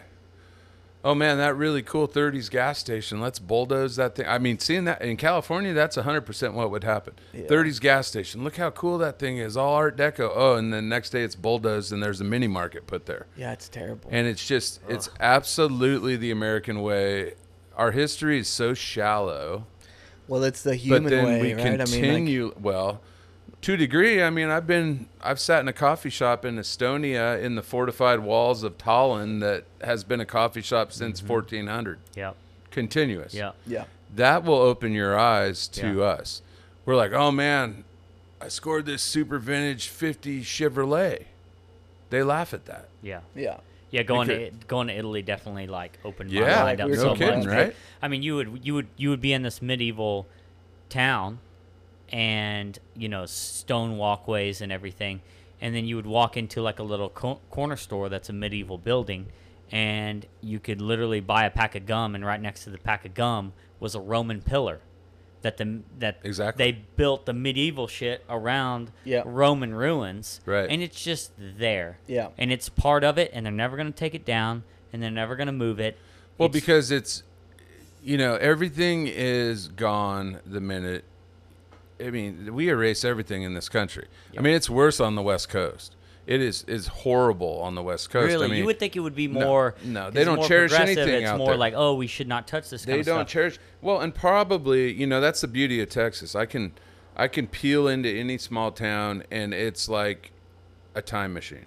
That's one thing I liked about it too, is like they didn't let Main Street die. Right. Yeah. Everywhere else let Main Street just wither on the vine. 100%.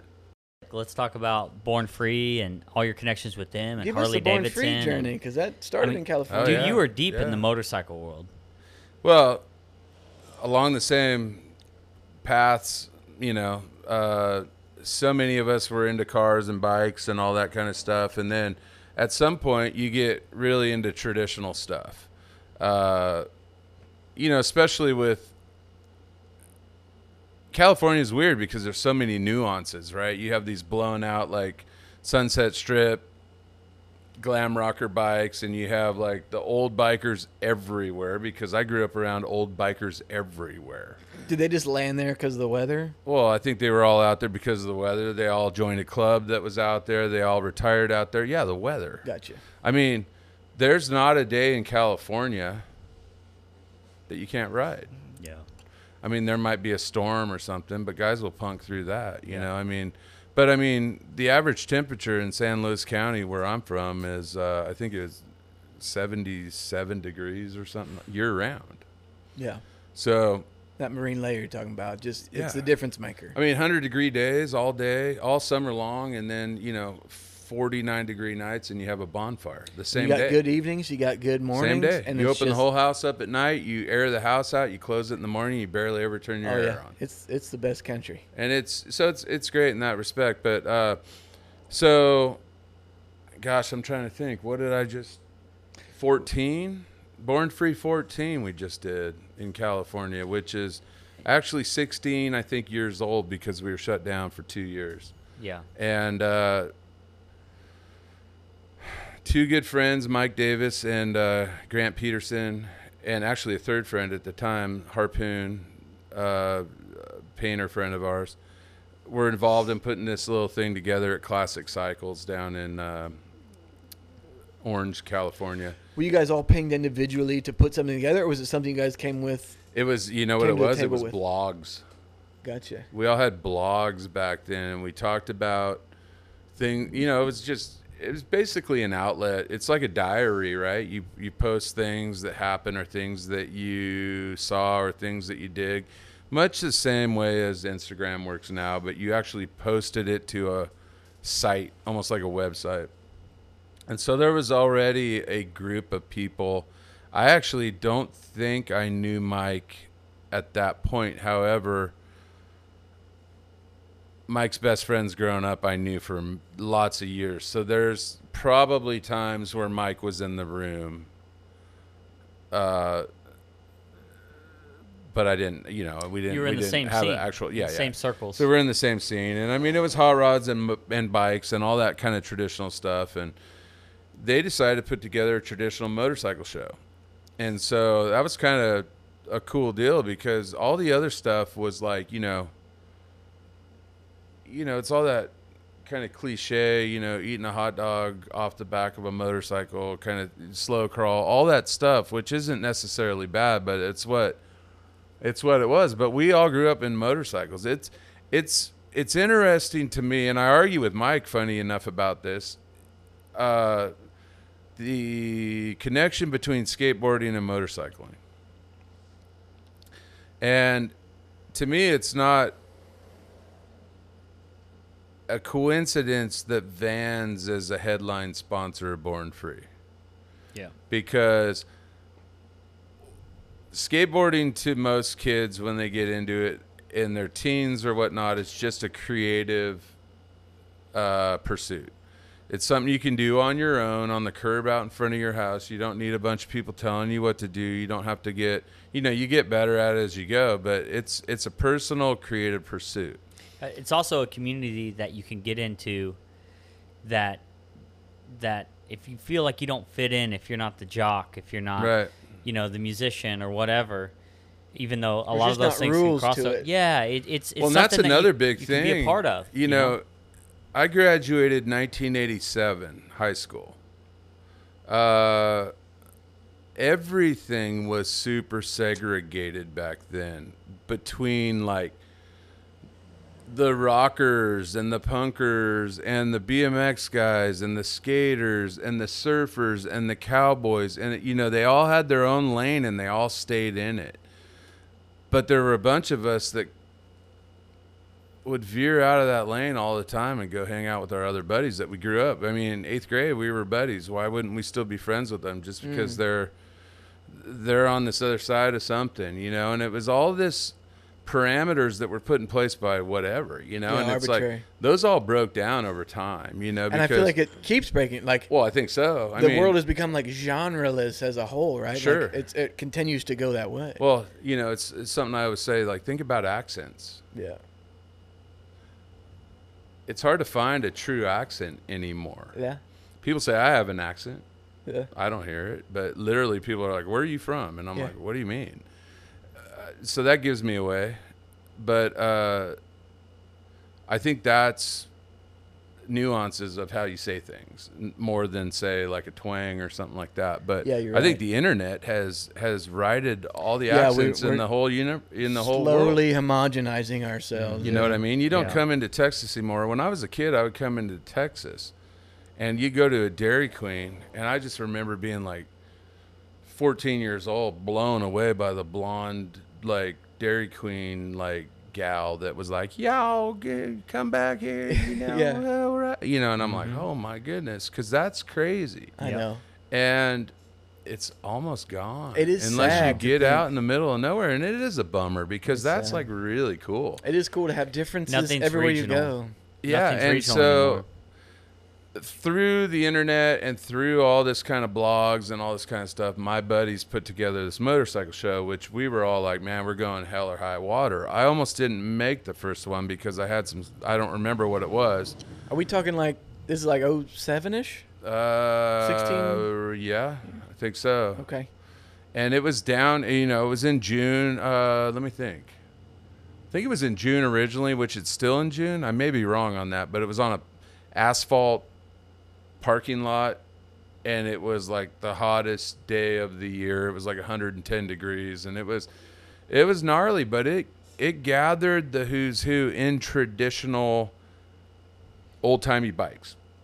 I still remember guys that came down from the Pacific Northwest that rode down Troy, and some guys that are not around anymore, and some guys that can't, they kind of came from everywhere, and you're like, oh my God, that's that guy. Like, you have a little bit of a knowledge of that guy, but you're hundreds of miles apart, so you don't know the guy. So that was really cool, and it was a little like subgenre of motorcycling. But the beauty of it, even at that point, was, well, and I think Born Free has continued to do this. Now, there's all kind of people that criticize, as soon as anything becomes something, people are like, oh, that's not cool, that's lame. And I've never understood that, because the beauty of Born Free is you can have an old-timer ride in on the craziest accessorized, 47 knucklehead, and then a kid will pull up on a Suzuki next to him, and they're like, hey, what's going on? Like, how, it broke all that nonsense down of like, oh, I can't say hi to you because you're not on my brand or whatever. And, there was so much of that prior to that. So, but anyhow, I went to the first couple Born Frees. I got to know Mike and them pretty well. Grant, I knew a little bit through the car culture and that stuff. We were all like little dorky greaser kids, and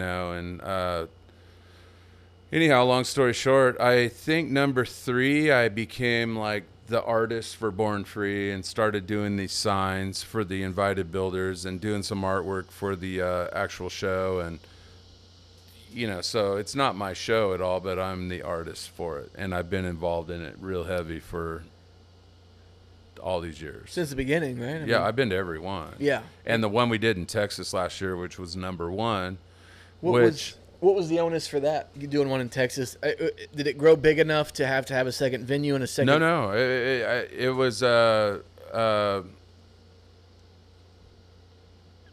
product of the pandemic? Was that it? No, it was they were approached by Oliver and Randy. Yeah, Chemical and is it Oliver Peck? Oliver Peck, yeah. Yeah, the tattoo artist. And they were like, hey, we'd like to do one. It's not Randy, it's Scott. It's Scott. But he calls him Randy, he hates it. No, but it is Randy, actually, I think. I asked him this year, I'm like, dude, why have I been calling you Scott forever? And he's like, well, I don't know. You guys.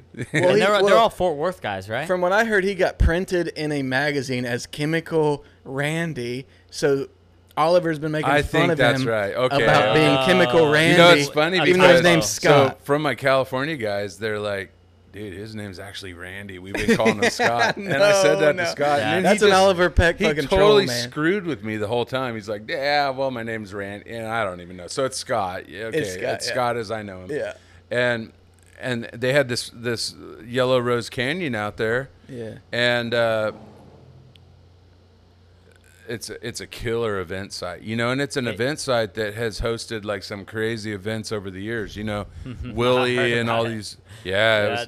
They had some like weird topless shit that used to happen there. I think it was the first, from what I understand, it was the first fully nude summit in America or something. In like Yellow Rose at Texas. Yeah, and it's way out in East Texas. So like fully nude summit. What does that even mean? Nah, just a bunch of naked people got together and hung out, man. I don't know. Oh, like a summit, like a gathering. Yeah. Mm-hmm. Okay, well, and it's so crazy because it's really is a great place for that.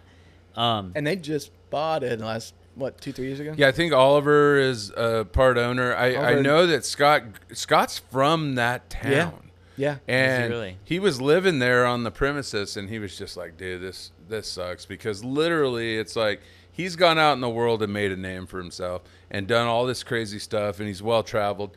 But then if you go to the little corner store, you run into the guy that never left, and he's like, dude, what have you been up to? And you're like, oh, you're the worst. Last guy I want to know right now. Yeah, he's sort of by default got pinned back into his. Yeah, so he's gone now. He's Colorado, I think.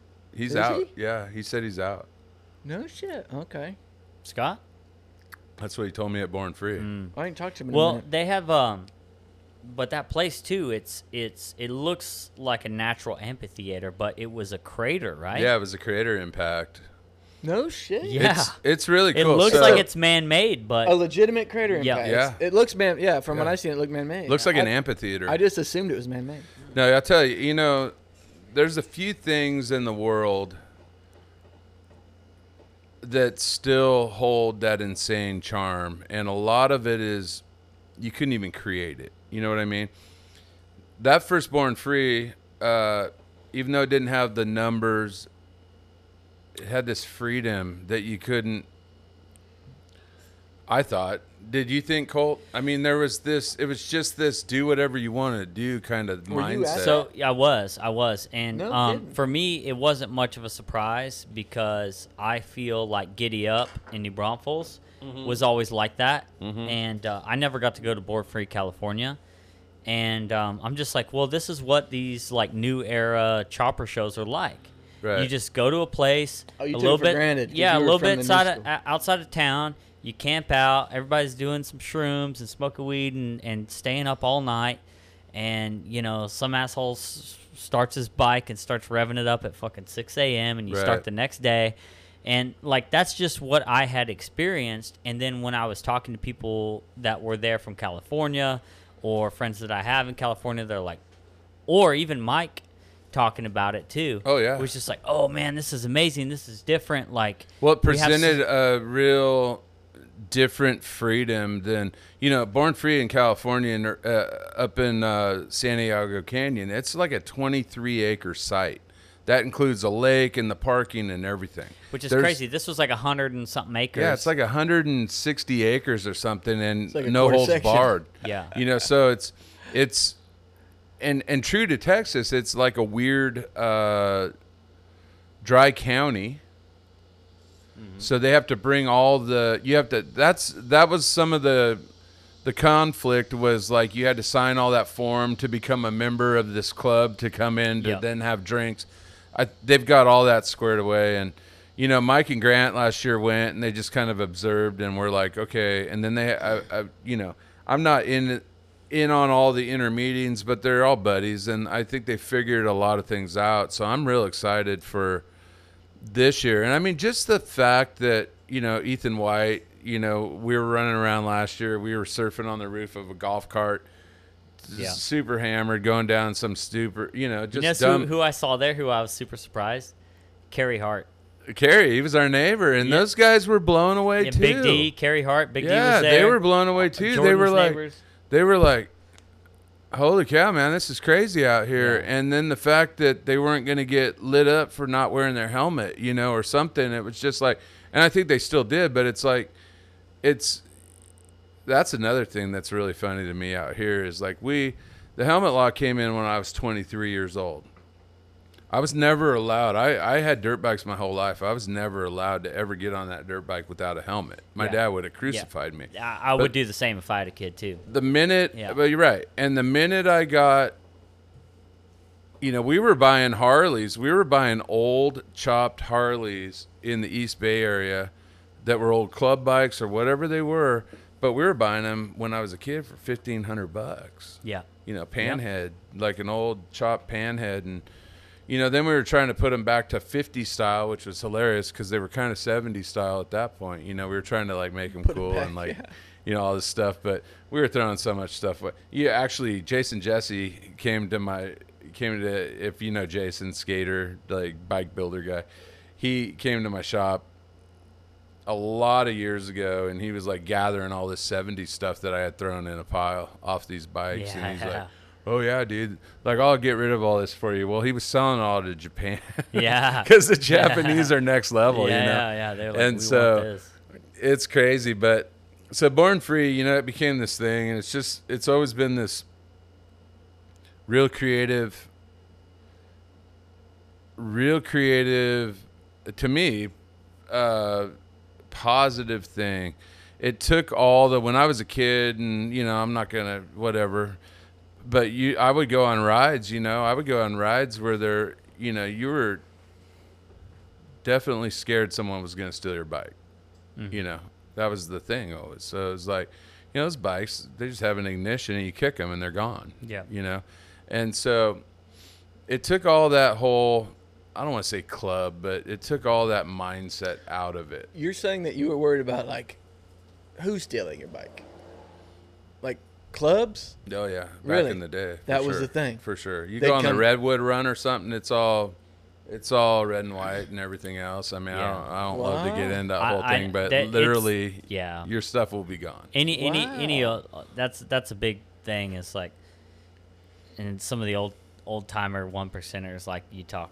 The to clubs down will, like, here. go take bikes from people that aren't. or they like, have a guy that does it. Well, there's wow. an initiation. You know, or- There's initiation. There's Yeah. whatever. There's whatever. Oh, to go steal a bike? I Yeah. mean, it's funny. My No dad, shit. as a kid, some of my early influence was my dad.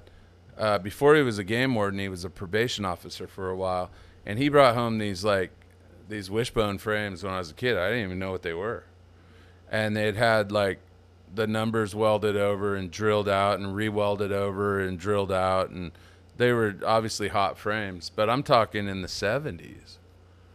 And you wouldn't think they would even like sweat a frame back then, you know, but my dad had these as evidence in the shop, and it's like all these years later I was like, man, I wish he still had those. Yeah, You know? yeah, That's right. yeah. You know, I got buddies whose dads worked in the Navy shipyards and they have all the right stamps, you know. Right. Mm-hmm. I mean, I can't, when we were kids building Model A's, you know, all those frame rails are rusted over and there's no number on them. So we would go down, we grind them down, and we couldn't see them. And we would go down to DMV with like a handful of numbers, and we'd go, I can't make out if this is this or this or. And back in the day when DMV would actually work with you, when the lady wasn't so disgruntled and mad, she would say, well, honey, that number is taken. Oh, well, what if it's this number? Well, if it's that number, you're good. And so we go back and we had the star stamp and everything. You'd heat that up and stamp them all in the frame and register your Model A to that open number. Good to go. Yeah, I mean, half the hot rods, I mean, let's say 3/4 of the hot rods in California had stamped numbers in their frame rails. That's how it should be. That's how it should be. It's hot rodding, man. Yeah. Yeah, it's just keeping that guy off your back when you get pulled over, right? Yeah, exactly. That's all it is. I wouldn't even imagine they're trying to get registered at all. I mean, honestly, but Well, I mean, when I was in college, I drove a Volkswagen Bug with Heidelberg, Germany plates. They're right there, the plates, Really? for 10 straight years with no registration on the car. I got pulled over once, and the cop was like, what in the hell is going on Yeah. here? yeah. I'm all, oh, sorry, sir, here's my plate. It was in, you know. Yeah. But, like, they don't know what to do. Not anymore. They They literally don't know what to do with it. I've run year manufacturer plates on all my vintage cars ever since I was 18. And they'll pull you over and you got 1951 registration on your car. And the cops look at you and they're like, what does this mean? And you know that you say, you're a manufacturer, and they don't know what that means. So they're like, oh, okay. Well, is everything cool? Like, just making sure. Like, Yeah. you know, they won't bust you on it because they don't know it. well, that depends, 'Cause I it's guess, on what you're obscure. getting pulled over for. Right. If you were being an asshole, they Well, probably the be beauty like, of old cars is it's usually never speeding. Yeah. It's usually you blew a water pump and you're on the side of the road and they're trying to check you out. is that they'll stop and check you out for that? Oh, yeah. Well, they'll stop to help you, but then they'll go, hey, wait a minute. Oh, What's yeah. up sure with it's your legal. license plate? While we're here, let's get legal. They'll always Right. run your shit. Uh-huh. Yeah. Yeah, Yeah, I guess that makes it's good sense. times, you know. And most of those guys, you know, there's some good ones. Yeah, I'm not. Some. There's some, but I mean, there's, you know, here's the crazy thing. I have a buddy in San Luis Obispo, California, that like is into old Vespas, and he had like, and I'm not going to get all nerded out on it. I don't remember all that stuff, but he had like an SS 150 or something that had a plate on it, and then he got this crazy rally together or something, and so he pulled the plate off that to put it on that so he could rip it around town and do it, like make sure everything was going, and he gets pulled over by a cop that was an old scooter boy Uh-oh. that goes, hey, this license plate's registered to an SS 150 and this is a 70 rally. What's the deal? And nailed him. That's Yeah. bad luck. Yeah. What kind of guy does that, first of all, that Yeah. knows that? And second of all, Oh God, I have a hard time with guys telling Yeah, me and what to do. that's a bigger ticket because Of they take course. that as you were deliberately trying to deceive the government, and so they take it totally different Oh than you. gosh, that's terrible. But who is Yeah, that? yeah. But I like, Dude, just like you say, I just see cops as tax collectors. That's all Well, I see them it as. is, these days. Yeah, they are. But Because it's like- because when shit's really going down, a lot of times I hate to say it. I mean, it's not the case for all of them, but I hate to say it. A lot of times they're the first ones to coward. They're the first ones that won't deal with a situation that's hard, but they'll be Well- the first ones to write you a ticket for the smallest thing. I I have don't know. I have a really good friend that put the security system in at the Uvalde school, and that's a real interesting conversation. Yeah. And growing up with a dad who both during I sat on the couch next to my dad when that siege was going down here in Waco, Texas, where I now live. yeah, And my dad was losing his mind about how the government was blowing it. And because he knows and he was protocol. probably on the fringe for having that opinion. Well, I don't know. I mean, you're protect and serve, Yeah, you know?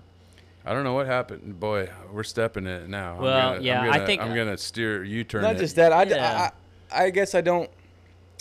If you haven't earned your position of authority, I don't like being told what to do, like you say. Right. But I don't like being told what to do from somebody who just kind of steps into a position of authority versus earning a They position. passed a of authority. test. They passed a test, you know. And that's the other thing too is that now there's which is bad is like a negative connotation being on law enforcement is that respectable guys that probably should be in that position don't Right. want to be in that position because they're Oh, like, yeah, man, that's- I don't want that's- this label yeah. on me, That's so I'm the going to go side do effect. something else. So Right. now we're just getting the worst candidates. Yeah. You know, and Because and- a lot of people don't. A lot of people don't want to tell other people what to do. Yeah. That's how I Yeah. live. I don't want to. Well, it's So- a These tough. aren't the cops that it's I a so the grew up tough people that are decision. attracted to that role It's is a tough decision to. That's always really flown in the face of what. When I think about it, like, why would I want to dictate why- what someone does? So then, like, because the people that think that way aren't attracted to those positions, you Well, kinda there get- used to be a what they call the unhealthy part of the whole thing was the healthy part at one point. Like literally when I was a kid, you knew not to do certain things or you might get billy clubbed by a cop. Yeah. Or you might get whatever, and that whole thing has been erased. You know, it's so weird. Steps of growth are being erased all over the place. No, you're right. Whether it's bullying, whether it's the internet, whether it's the whatever, you know, all these things that I grew up with, like being insanely scared to ask the girl that was the cheerleader my freshman year in high school to go on a date, who shut me down because I had a mohawk and like I didn't fit the narrative.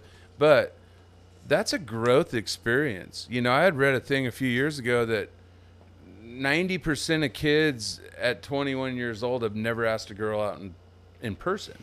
That's so crazy. It's I like bet true, it's though. real easy Yeah. to text Yeah. and get shut down and then be like, oh, that sucks. But it's gnarly hard to get the gumption to go stand up and ask a gal if she wants to go out with you. And the shutdown is devastating, but it's also a crazy growth thing. I liken it to going to a gallery and being critiqued on your artwork or any of that stuff. It's all devastating. But it gets you to a point where you're literally like, it gets you to a point, at some point where your customers tell you to do whatever you want to do and you run with it because that's your forte. Yeah. You know what I mean? Yeah. And I think that's in everything. I Absolutely. mean, everything's connected. Everything's the natural progression of everything before it, and everybody's standing on the shoulders of the civilization before them, and it's just I got bullied when I was in 7th grade by this big old kid that had been held back several years. And now that I'm older and realize that kid probably had a really terrible existence. yeah. But at the time, he was just a gigantic, Yeah, you don't kid know. that was like 2 years Can't older frame than that. me that was messing with me. But my dad's advice was literally, and I gave the same advice to my daughter. If you're suspended for defending yourself, you're never in trouble when you get home. Yeah. And so My parents were cattle ranchers. My dad was law enforcement. My parents knew I was an artist from day one. My parents told me always that if you're going to be an artist, which clearly you are, What were the signs that they knew you were an artist? drawing since day I could hold a pencil. Really? Getting in trouble all the way through school for drawing. But to their credit, they said, if you're going to be an artist, go out and be the best artist you can be. And so many kids that I grew up with, their parents said, there's no way you're going to be an artist. You're going to be a engineer. You're going to be this or that. And they ended up like as a barista at Starbucks, because there's a million engineers that don't work in that field. Yeah. But it's a credit to my parents, and I think a real credit that rural parents would think out of the box like that and give you the permission to then go forward. It really is for a rural, because there's so much that needs done now. Yeah. For them to be thinking ahead at all was really sort of like that was awfully progressive of them to even think that way, because most people in the rural world are very hand to mouth for generations. Sure. For them to break that cycle and say, like, here's where we think you're going, what are some steps we need to take now? But I think, like we said earlier, when you're in a rural situation, everything that comes into you is knowledge, whether good, bad, indifferent, whatever it is. So as that window narrows over time, people start to just stare at one thing, like you were saying earlier, where people get way off on their tangent out somewhere, and you're like, oh, those people are pretty kooky. But my parents were really good at walking the walk. And what I mean by that is I grew up going to church. My parents didn't preach to anyone, but my parents walked the walk. My dad's tractor mechanic, we went up to this guy's single wide up in the hills. He worked on my dad's tractors all the time, and my dad was looking for him, and this kid goes, he's over there. And we went over there, and his tractor mechanic was in complete address. And I'm a young kid, and I'm like, oh, what's going on here? And my dad was like, the guy had some total man, like Floyd or something. Hey, Floyd, what's going on? And my dad was phased, but he powered through it. He just didn't even flinch. And he's like, hey, I need to get my tractor worked on. And he's like, well, come by Monday, Jim. We'll get it figured out. And my dad was like, and we drove out of there, and my dad was like, well, and almost not so much like the Bible tells you to love people, even if you whatever, but it was like, hey, who am I to say? Yeah, if some butt can work on a tractor, what do I give a shit? And that's what my dad said. He's a hell of a tractor mechanic. yeah. And we went back on Monday, and sure enough, he still had nail polish on, but he was dressed like Floyd, the tractor mechanic, in his coveralls. And the world's interesting. It's a lot of gray area. Yeah. Nobody fits perfectly into any box. There's a lot of gray. And I mean, that's those kind of knowledgeable things as you grow up, and like, if you really want to study the Bible or whatever, or you really want to be a good person, or you really want to, I mean, you shouldn't be casting shadow on it. I mean, you should be like open arms and like, hey, let's work this out. Well, Jesus said it best. He's like, what did he say? He who hasn't sinned cast the first stone. Mm-hmm. And then everyone stopped because they were like, and that was almost like a contract he's putting forward. He's like, oh, if you think you're sin free, cast a stone, exactly. and then God won't judge you. And everyone's like, oh nope, I'll probably be judged, so let me shut up. And that's just like a really good, like, well, why don't we just apply that to everything? Well, yeah, I mean, it's just, yeah, you'd be better for it if you did. I think that's a heck of a way to live. But my parents walked the walk, and they literally told me, like, go be the best artist you can be, which gave me the power then I had their support. Yep. And I could go forth and do whatever I wanted to do and get into this craft and, do it forever. I mean, I'll do it forever. I'll work until the day I die. Which is But- another sign of something that you enjoy, right? Like doing what you enjoy for a living is. Enjoy, yeah. But also, I think, that's the whole thing with self-employed. You're going to work till the day you die. Yeah. The day you're going to die, but you're living while you're alive, Yeah. you know?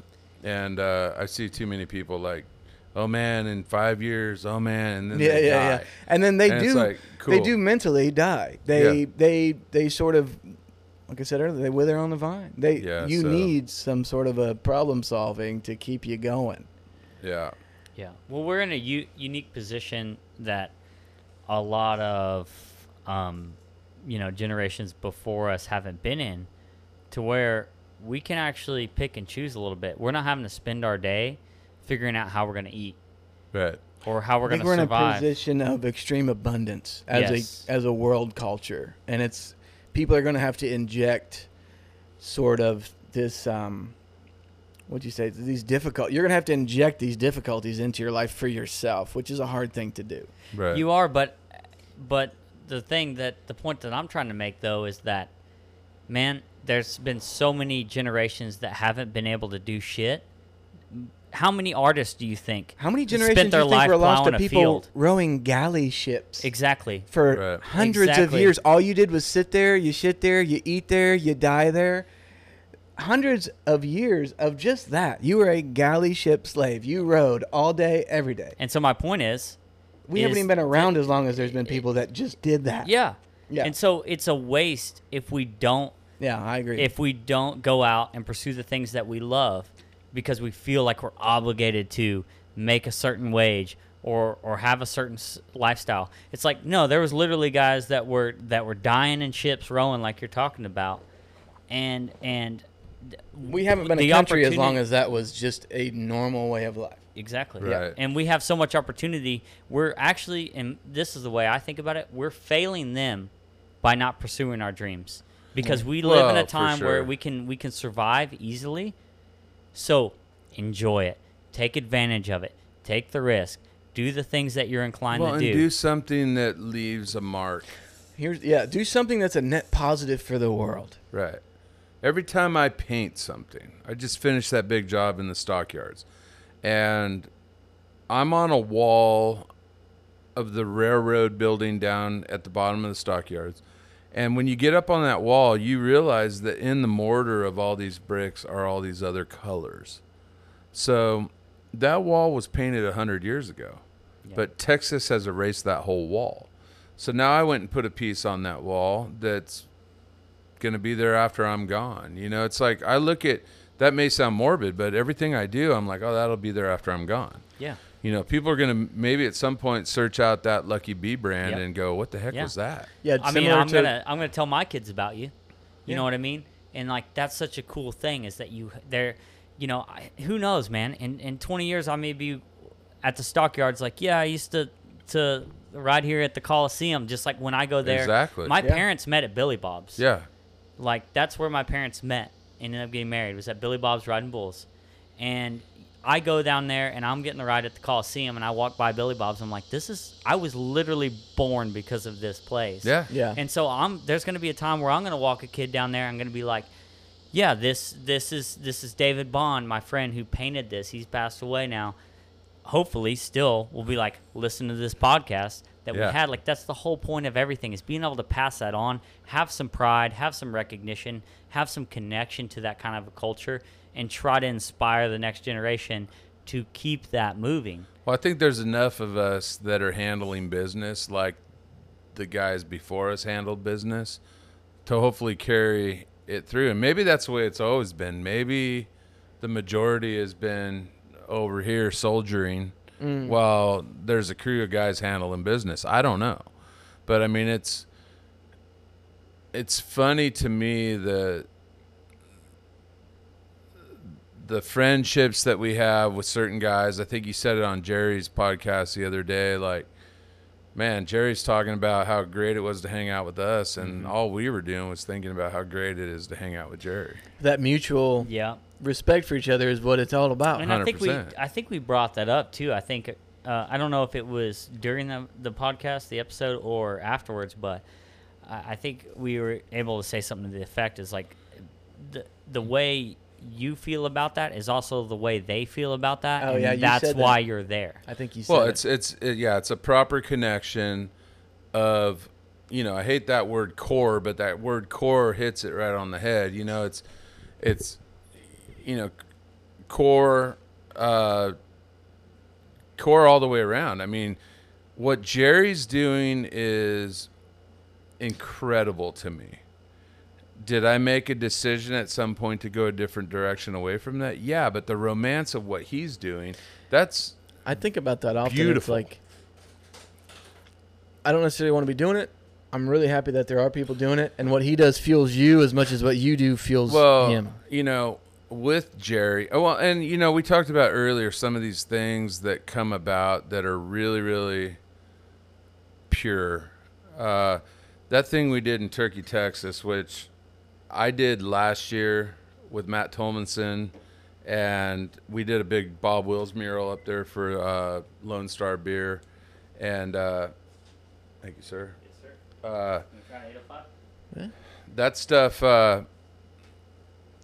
That stuff is really, really pure, and I'd love for you guys to go out there next year. It's such a cool, It seemed pure from what I good saw. thing. You're in It the looked- middle, and all these cool people come together. The gals are everyone, not just the gals, but it is the gals that run the Hotel Turkey and all that.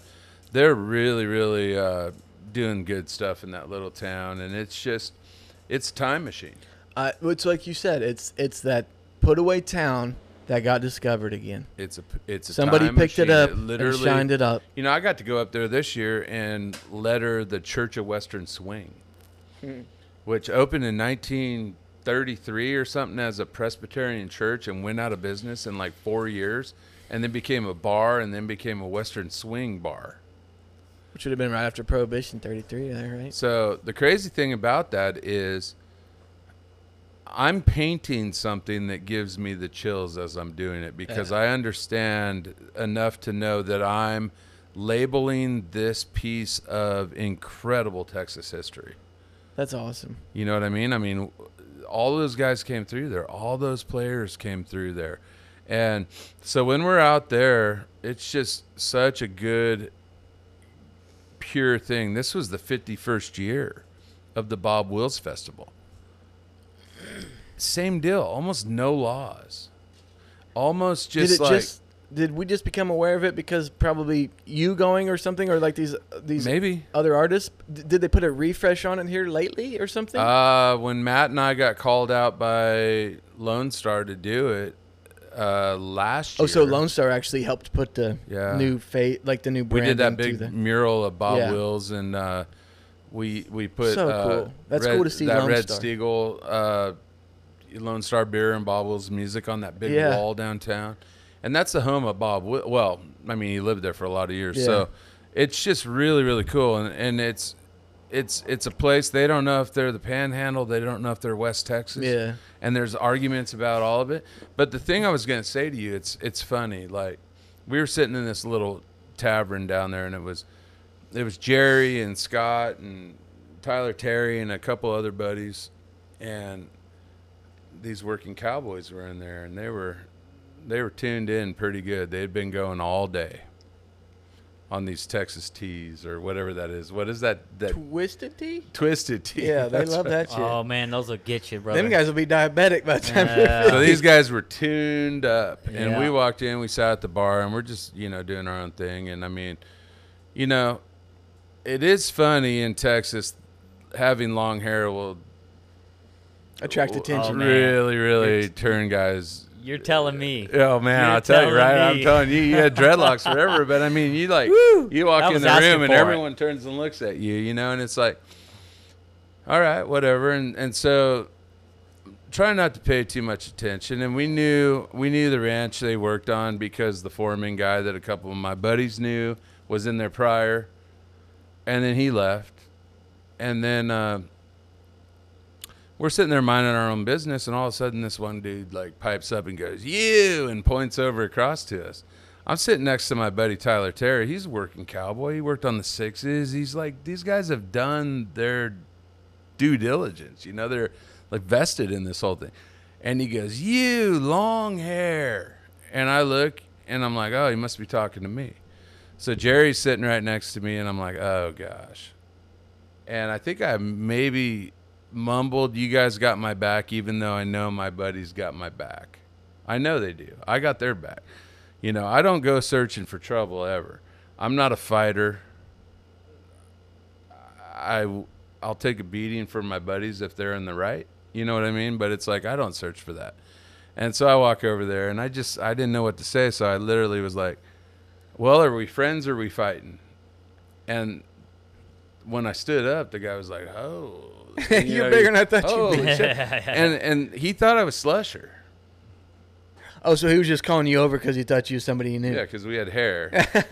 And so literally and then he tried to like say something like, you're just doing what we do every day. And I said, what are you talking about? And he said, "You just take pictures of what." I said, "Well, that's Scott over there, but I'm a painter. But you're right, I'm doing what you do every day." And it's like he was angry about it. You know, they were just tuned in, you know. So it's like you're kind of addressing that. He's an older guy, you say? What's that? Older guy? No, he was young. Young hand.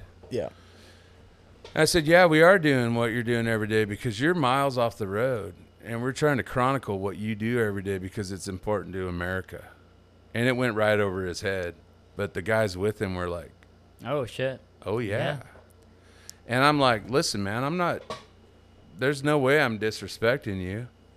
And I said, "If my hair's bumming you out, open a damn history book. Look at what cowboys used to look like." Yeah, I see mean, what role long hair played throughout all of history. And I mean, it's funny. I'll walk into some of these companies, and that's the first comment. And it's like, open a history book. yeah, some people don't think beyond what is that, Easy Rider? That's about Right. No, that's I know. about And where they got their schooling on long hair. It's true. You know, it's funny. Even my dad, you know, he was, like I say, in law enforcement and whatnot. And when my buddies started coming around with tattoos and whatnot, he was like, "Oh man, what's this?" But Here we then go. he Yeah. realized that it didn't mean what it used to mean. None of it means what it's told to mean to you. You got 22-year-old kids in Austin that have never been out of town that have spiderweb tattoos on their elbows. They've never been locked up. They don't even know what that means, but they No. got it. Yeah. It doesn't Yeah. mean what it meant. No. Yeah. You know? And things only mean what they mean because someone says that's what they mean. Right. Yeah. Exactly. But Yeah. it's interesting to me that, you know, Texas affords you the ability to be creative. Texas cowboys are such a refreshing, creative individual deal. You know, I mean, that whole deal of the way you punch your hat, the way your boot tops look, the way your spurs are, you know, customized or whatever it is very, very Texas. You know, it should be everywhere. It's gone away in California. Yeah, Texas is holding on. They seem to be holding on more than anybody else. Everybody else is kind of selling out to the highest bidder, and that's what I appreciated about Texas myself. I love it. I love it. I mean, Yeah. when I was coming back here, you know, it was like I was the outcast in California with like cuffed Levi's or something, and you come back here and it's like, oh, look at all these guys. You're out of style. These guys here are Yeah, they're still on to the doing it, next. you know. But I mean, you know, these California guys are wearing applique pants and all kind of weird stuff and No, I looking like at that each other. Texas and has it's just like, enough personality that Yeah. it pushed back, and it didn't let themselves be washed away with the flow of goddamn money. 100%.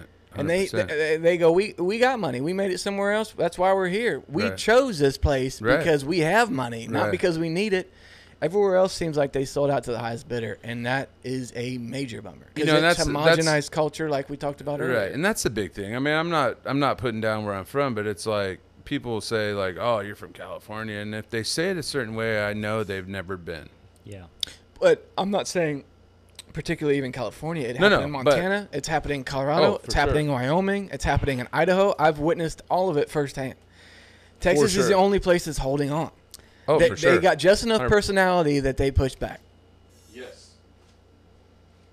There you go. I got to Take a leak. Yeah, that's how we like to do it.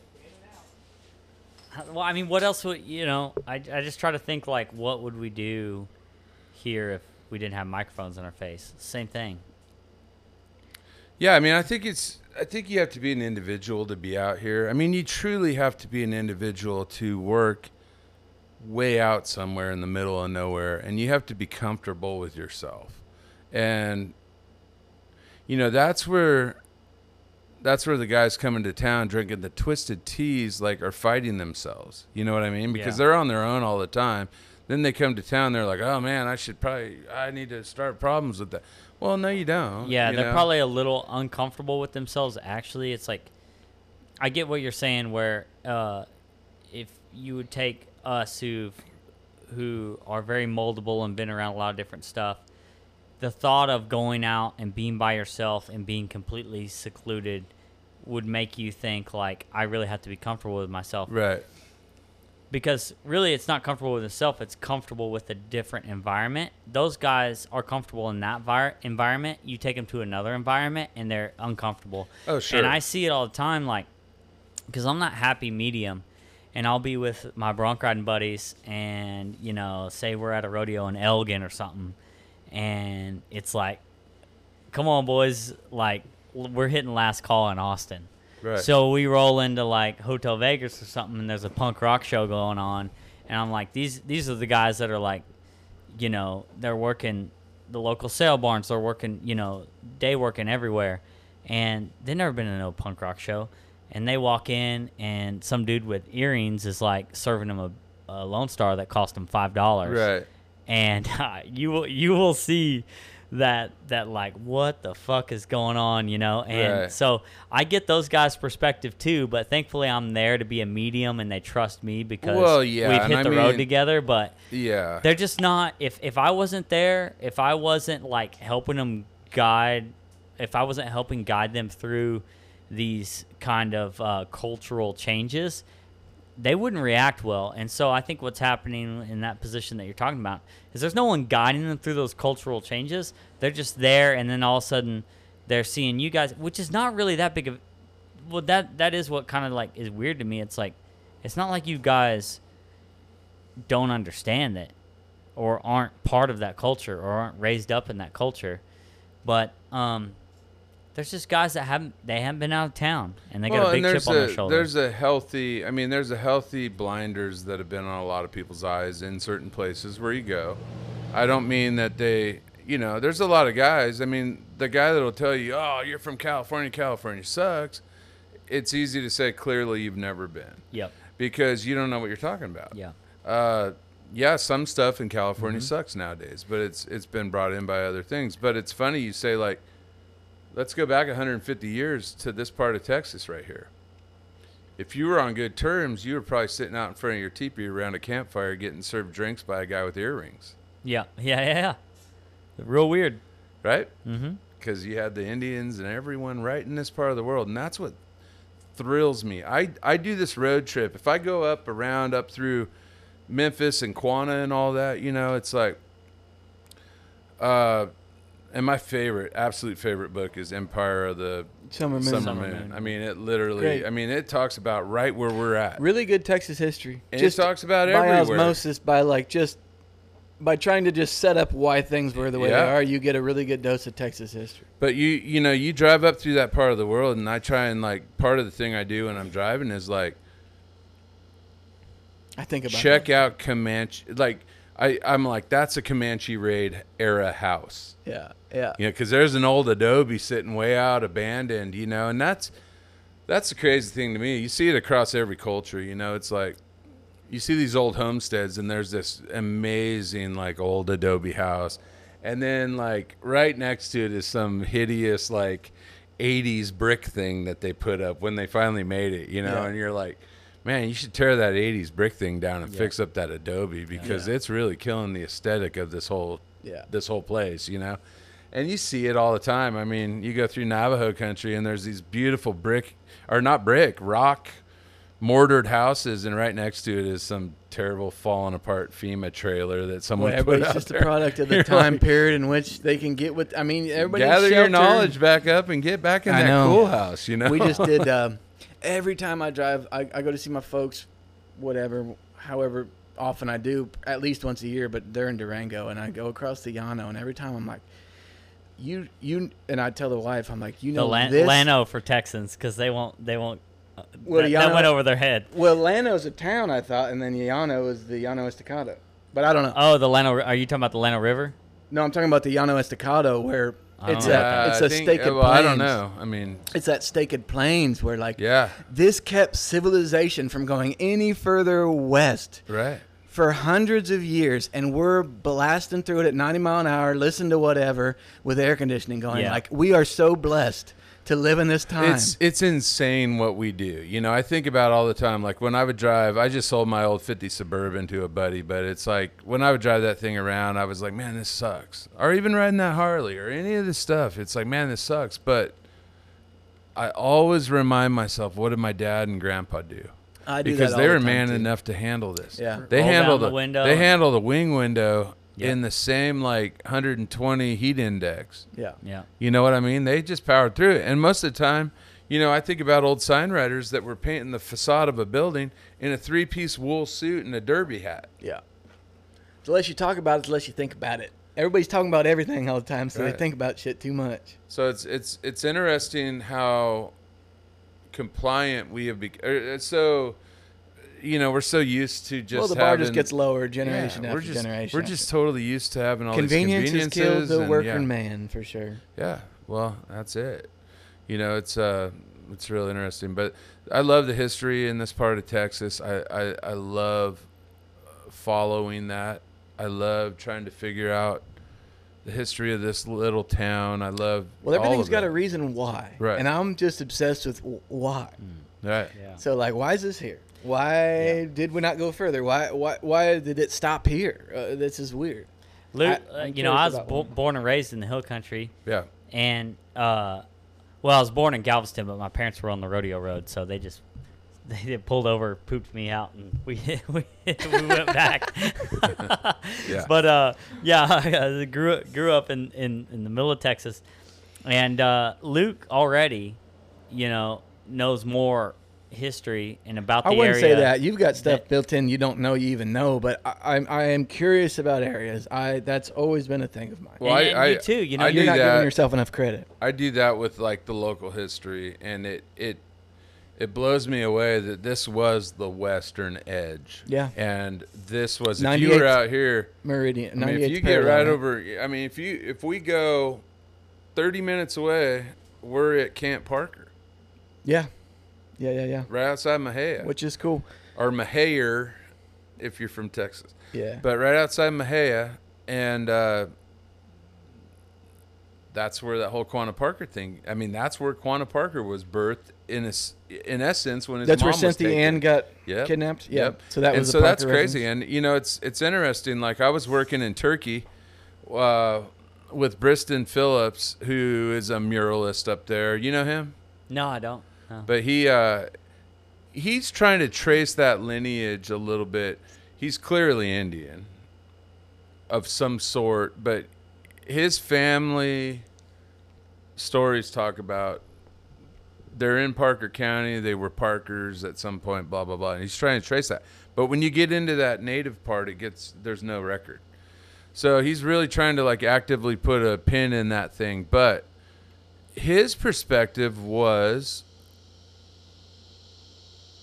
that those people, Fort Parker, had been commingling with the Comanche for years and years. They had to have been. You weren't just out on the fringe fighting every 2 days. They had to have been trading and commingling and all this stuff, and something had to have gone wrong for that raid to go the way it went. I kind of thought that was general knowledge. That Well, I don't know. I never thought of it because that everybody way traded because with they talk natives. about the fact that they were just overcome, and the gate was open, and they were overcome, and the kids and the women couldn't, you know.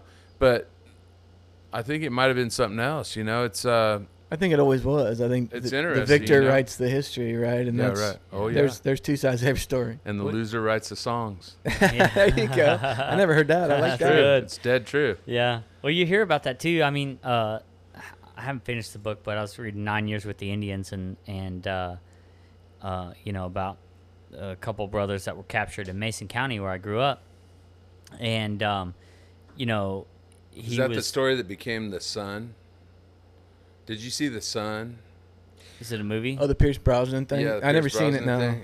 It was pretty dang There's good. a few bunch book- of my buddies worked that. Oh, really? Yeah. I need to check it out. But there's a few books from different people during the same thing happened to them, same time period, in kind of the same areas of Texas.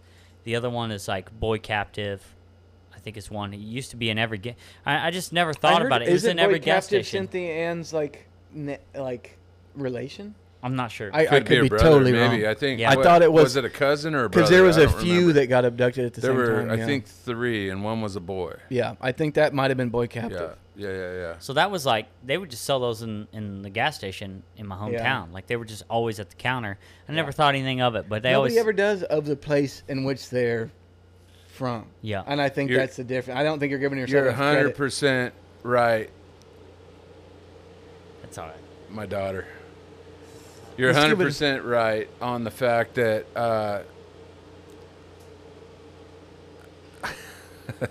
Did she get scared? no, I think she's got the babies in the car, so she's got to keep it running. You're 100% right on the fact that people don't see what's right in front of their face. No. You know, growing up in the East Bay area on a ranch, it's like you could talk to people that grew up there and how many people have been to Alcatraz, and everyone's all, I've never been there. You know, I didn't go until I was 27 years old. Yeah, you obviously don't want to go do the thing that everybody's doing that But comes it's to your right there in your backyard. But you just know? don't appreciate it. Yeah, well, like where I grew up in Mason, you know, there's a hill overlooking the town called Fort Mason, and before the Civil War, General Lee was over that Right. fort, you know, and that was just a place you would go run away with your girlfriend, you know. Yeah. And Like, that's so crazy. You know what I mean? It was like kind of a spooky spot, but it was Right. like not many people come up here, and it was basically a museum, but they had glass and it was basically open all the time. Well, You there could just again, walk that's a up to prime it. example of erasing history. Yeah. Yeah, Can't have that guy around, even though he was a historical figure here. yeah. It's a wild thing to just see what like relevance certain areas have, and then just to watch them fall off into a place where teenagers go make out, and you're just, Oh, yeah. it is a wild thing, and everything means whatever anybody puts the stigma of it meaning, right? Like everything means what people tell you it means, and different Well, we're time just periods it means different complacent. things. We're so complacent. It's like, oh yeah, that's that, you know, and you never pay attention Yeah. to it. But what I was talking about too is in that reading that book 9 Years with the Indians, and you're talking about things going sour, and there's like intermingling, but then also they're fighting at the same time. Well, like these Comanches and stuff, they trade with the Mexicans all the time. Sometimes they go trade with the Mexicans, they'd end up killing them all Sure. during that trade, during that deal, and then like a few weeks later, a few months later, or whatever, it's like there's a different group and they kind of work it out and they end up making a trade. But just shit went haywire, man. I think it just Well, just think depended about the upon area. how- Think about this area before there was these arbitrary sort of lines of countries and states yeah, and the people that Yeah. intermingled. I don't think it was much different than, say, doing any sort of deal now outside of the parameters of law abiding. Like, I mean, back then it was law abiding. You were trading with your neighbors of a different, but the law at that point was the division between Whatever you could get peoples. away with. as So long as it literally, wasn't- like if you go Yeah. and do a drug deal with the cartel right now, it could go really good, or it could go way I think gnarly, that's and you could all be exactly killed. what it was like back Exactly. Yeah, And you're so doing it in the literally you're gonna same go to these- neck of the woods. Yeah. People that are thinking different, that are on guard, and usually it's like, hey, it's super cool. It's been cool for 20 years, and maybe you're dating the chief's daughter. Who knows? then. Yeah. But next Yeah. thing you know, like Uncle John wasn't there to like greet the right guy, and Yeah. and the kids are kidnapped. Or I the think guy that's that was holding honestly what it was. Well, the think you're guy right. that was holding the grudge got killed, and so the next deal goes good because he doesn't have a problem with anybody, and so you know what I mean. It's Yeah. like it just everything changes. And So you said it was just relationships, like trading relationships, Right, and who was right. in what standing at any given time. So David, one thing you touched on that I wanted to kind of circle back to was Japan, and you being an artist, and I know Colt, you've expressed your sort of you've expressed interest in the Japanese lifestyle. I wanted to see firsthand, like a David, having been there. How did that jive with you? How did you like it? Japan is really, really cool. And that goes back to Born Free. I mean, that was the door that opened Japan for a handful of us. Shige, who owns Moon Eyes, if you guys are familiar with Moon Eyes, who puts on the big Japan show over there. But that's an American brand, so That is. and he bought it. He bought the rights to it, or he was willed it by Dean Moon. okay. He worked for Dean Moon. There's a character trait of the Japanese, and they're very diligent and very tuned into what they're interested in. So Shige at some point came over and worked for Dean Moon, an American hot rod company down in Norwalk. I think it was Norwalk at the time, and worked there forever. And when Dean Moon passed, he, I think, willed it to Shige, like the company, even though his awesome. son was in line. But he just understood that these Japanese guys were literally 100% invested in Yep. that. They're gonna carry it on. Yeah, and Isn't I there a term always, for that, in like dedicating yourself to one thing? In yeah, I think Japanese there culture? is a term. I don't know it, but But that's the fact that there's a word for definitely it. the Japanese mindset. Yeah. I always say that the Japanese are better at us than we are. I've always said that too. They do Americana Because better than Americans. They do, and they understand it better. And you know, we're so convoluted with 15 projects, and you know, we're going to get to that one day. And I got We're this obsessed car, with and I got this productivity. and They're that and the obsessed other with thing. progress. They're like, they narrowed it into one thing and they handle that. You know, they could build the craziest motorcycle you've ever seen in a third floor apartment Yep. that literally is like 600 square feet, and they're building it in their living room. And it's to another level. I mean, when I first was invited to Japan by Moon Eyes, first of all, that's an incredible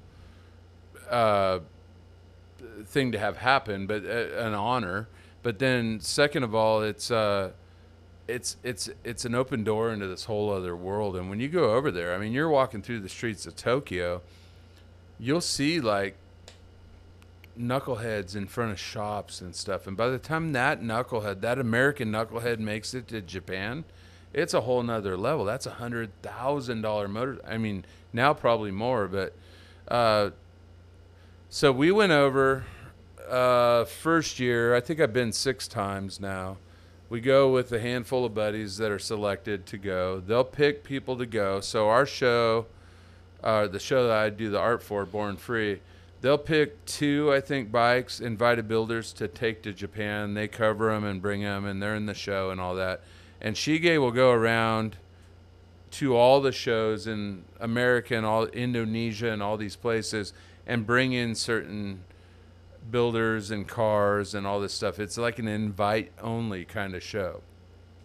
But it's the best stuff in the world.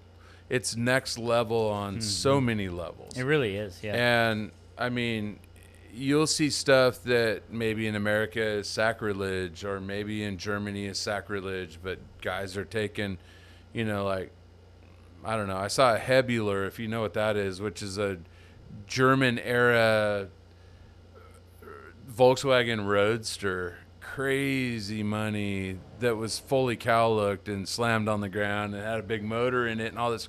Like, that's sacrilege on a million different levels, but when you're looking at it, it's next level by a million years, you know?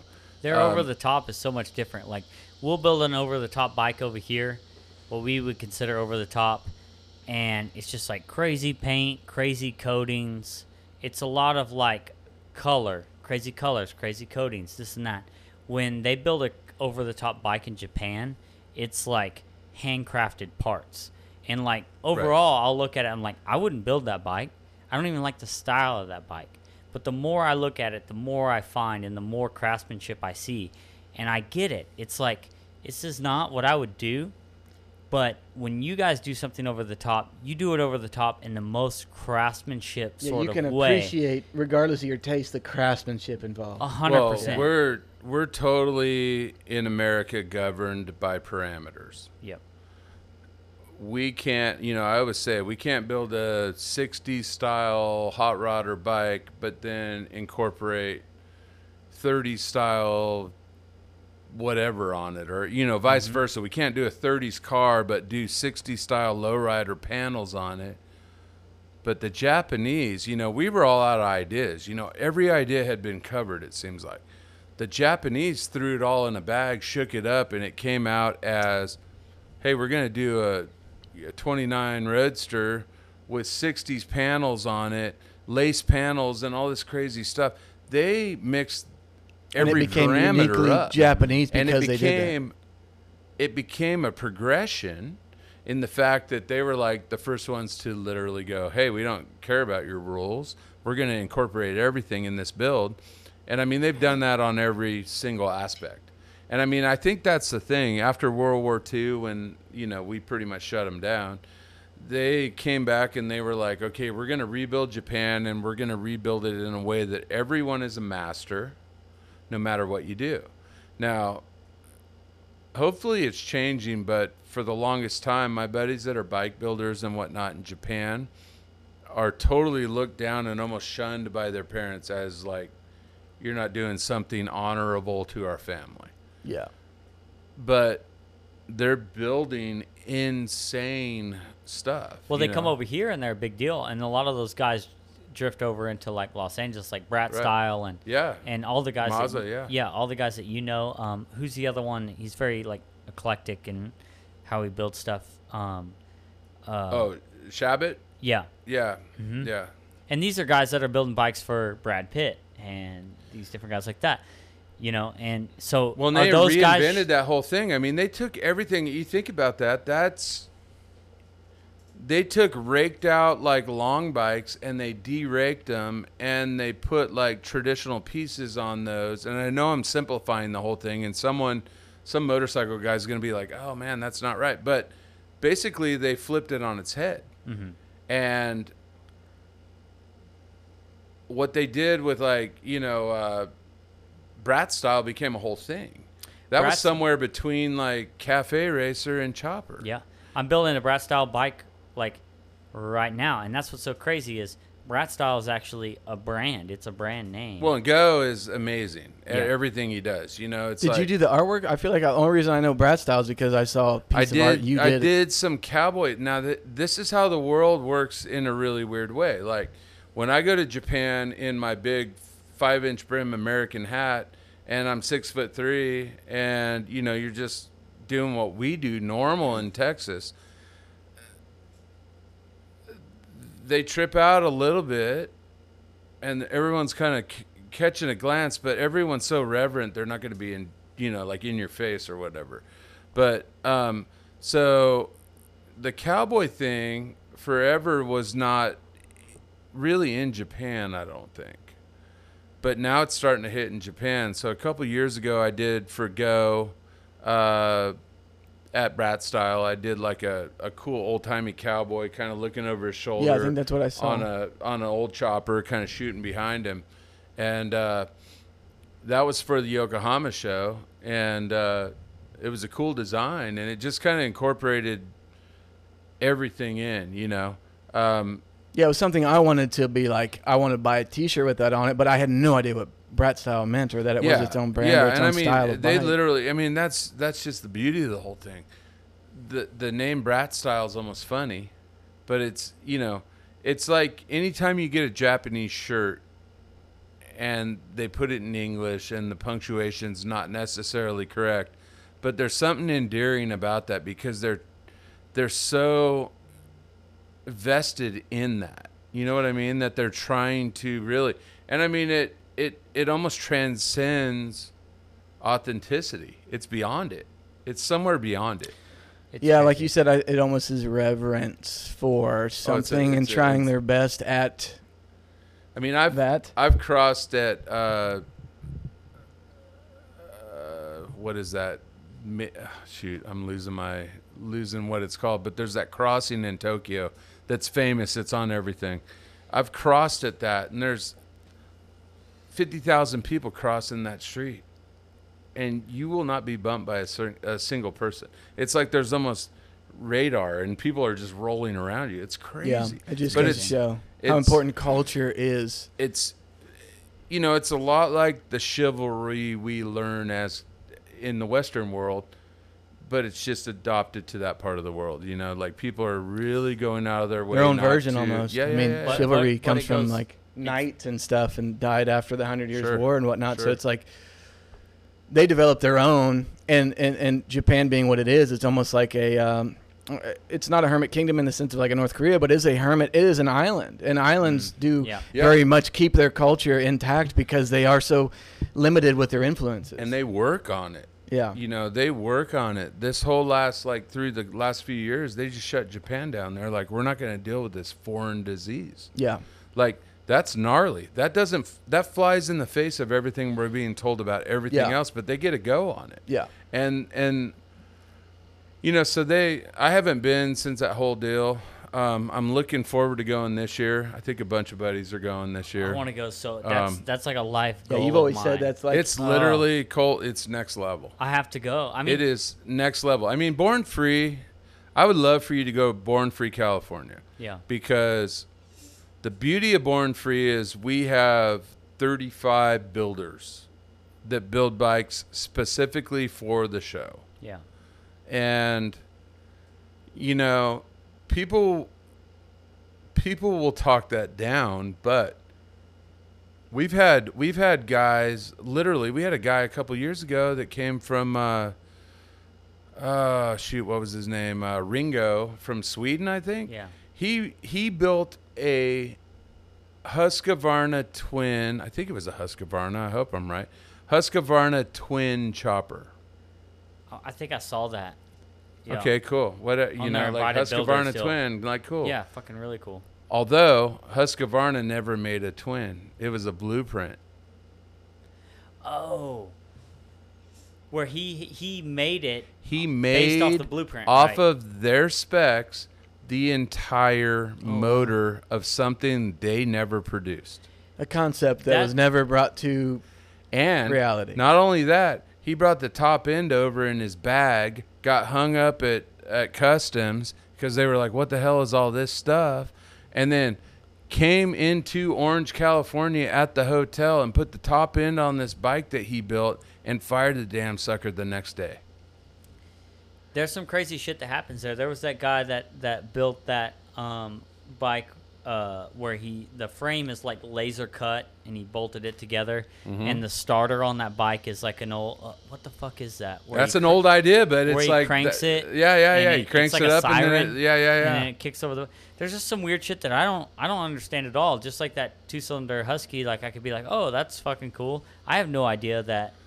But then when that you know wasn't the made. story, he's got the only one of those Yeah. in the world. Although it was a factory drawing. and he just molded It was a himself. flathead Husqvarna, like from the 40s, like a Wow. 1940 blueprint. So is that blueprint sought after as equally as if that thing would have gone to production? No. I mean, I mean, it's so obscure. You're just like, what you're dealing But with. how do you get your hands on is- that blueprint? Well, I mean, you can get it, I think. Oh, okay. But I think it's that level of craftsmanship doesn't exist anywhere else. I mean, you're bringing together the best craftsmen in the world. I mean, what you do with metal and stuff blows my mind, but I don't care that much, dude. I don't care that much to dig that deep into it, and no, that's, and I'm not saying, but I mean, to build, for anyone to ever say, "Oh, this is dumb," and these guys, and it's all this, come on. If you're building a motor from scratch, like even your stuff, I've told you forever, your stuff, all your metal work, is out of this world. If you'd fit right in, But I mean, that's the level of so many of those builds, and that's what goes to Japan. Yeah. And that's what fits in with the aesthetic of what Japan's already doing. You know, you're like, oh my gosh. And Japan, every aspect is art. The manhole cover, the doorknob, the way they frame out something. You know, I go over with some buddies that are car guys, and they're carpenters.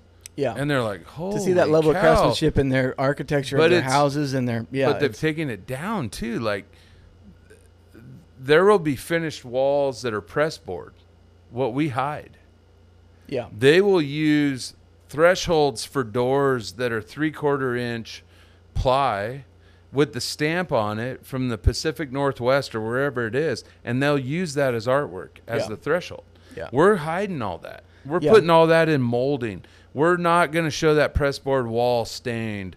We're not going to do this or that. There was a corner in Harajuku that was tiny. It was right across from the Deus Machina place. Ex Machina, you think? And we went there for like 3 or 4 years. There was nothing in this little tiny corner, and it was where 2 streets came in at like to a point to this intersection. Then we came back a few years later, and they had taken what we call sea trains in California, but storage containers, like, you know, the Connex, sea cans. Connex, yeah. And they had taken the biggest one and tipped it on its end, and then taken a smaller one and cantilevered it over the intersection, 40 feet in the air. And you would go up a spiral staircase to a coffee shop. How'd they offset that cantilever? They had it all. Anchor it. But that's the beauty of Japan. Therein lies the question. Yeah. How did they do it?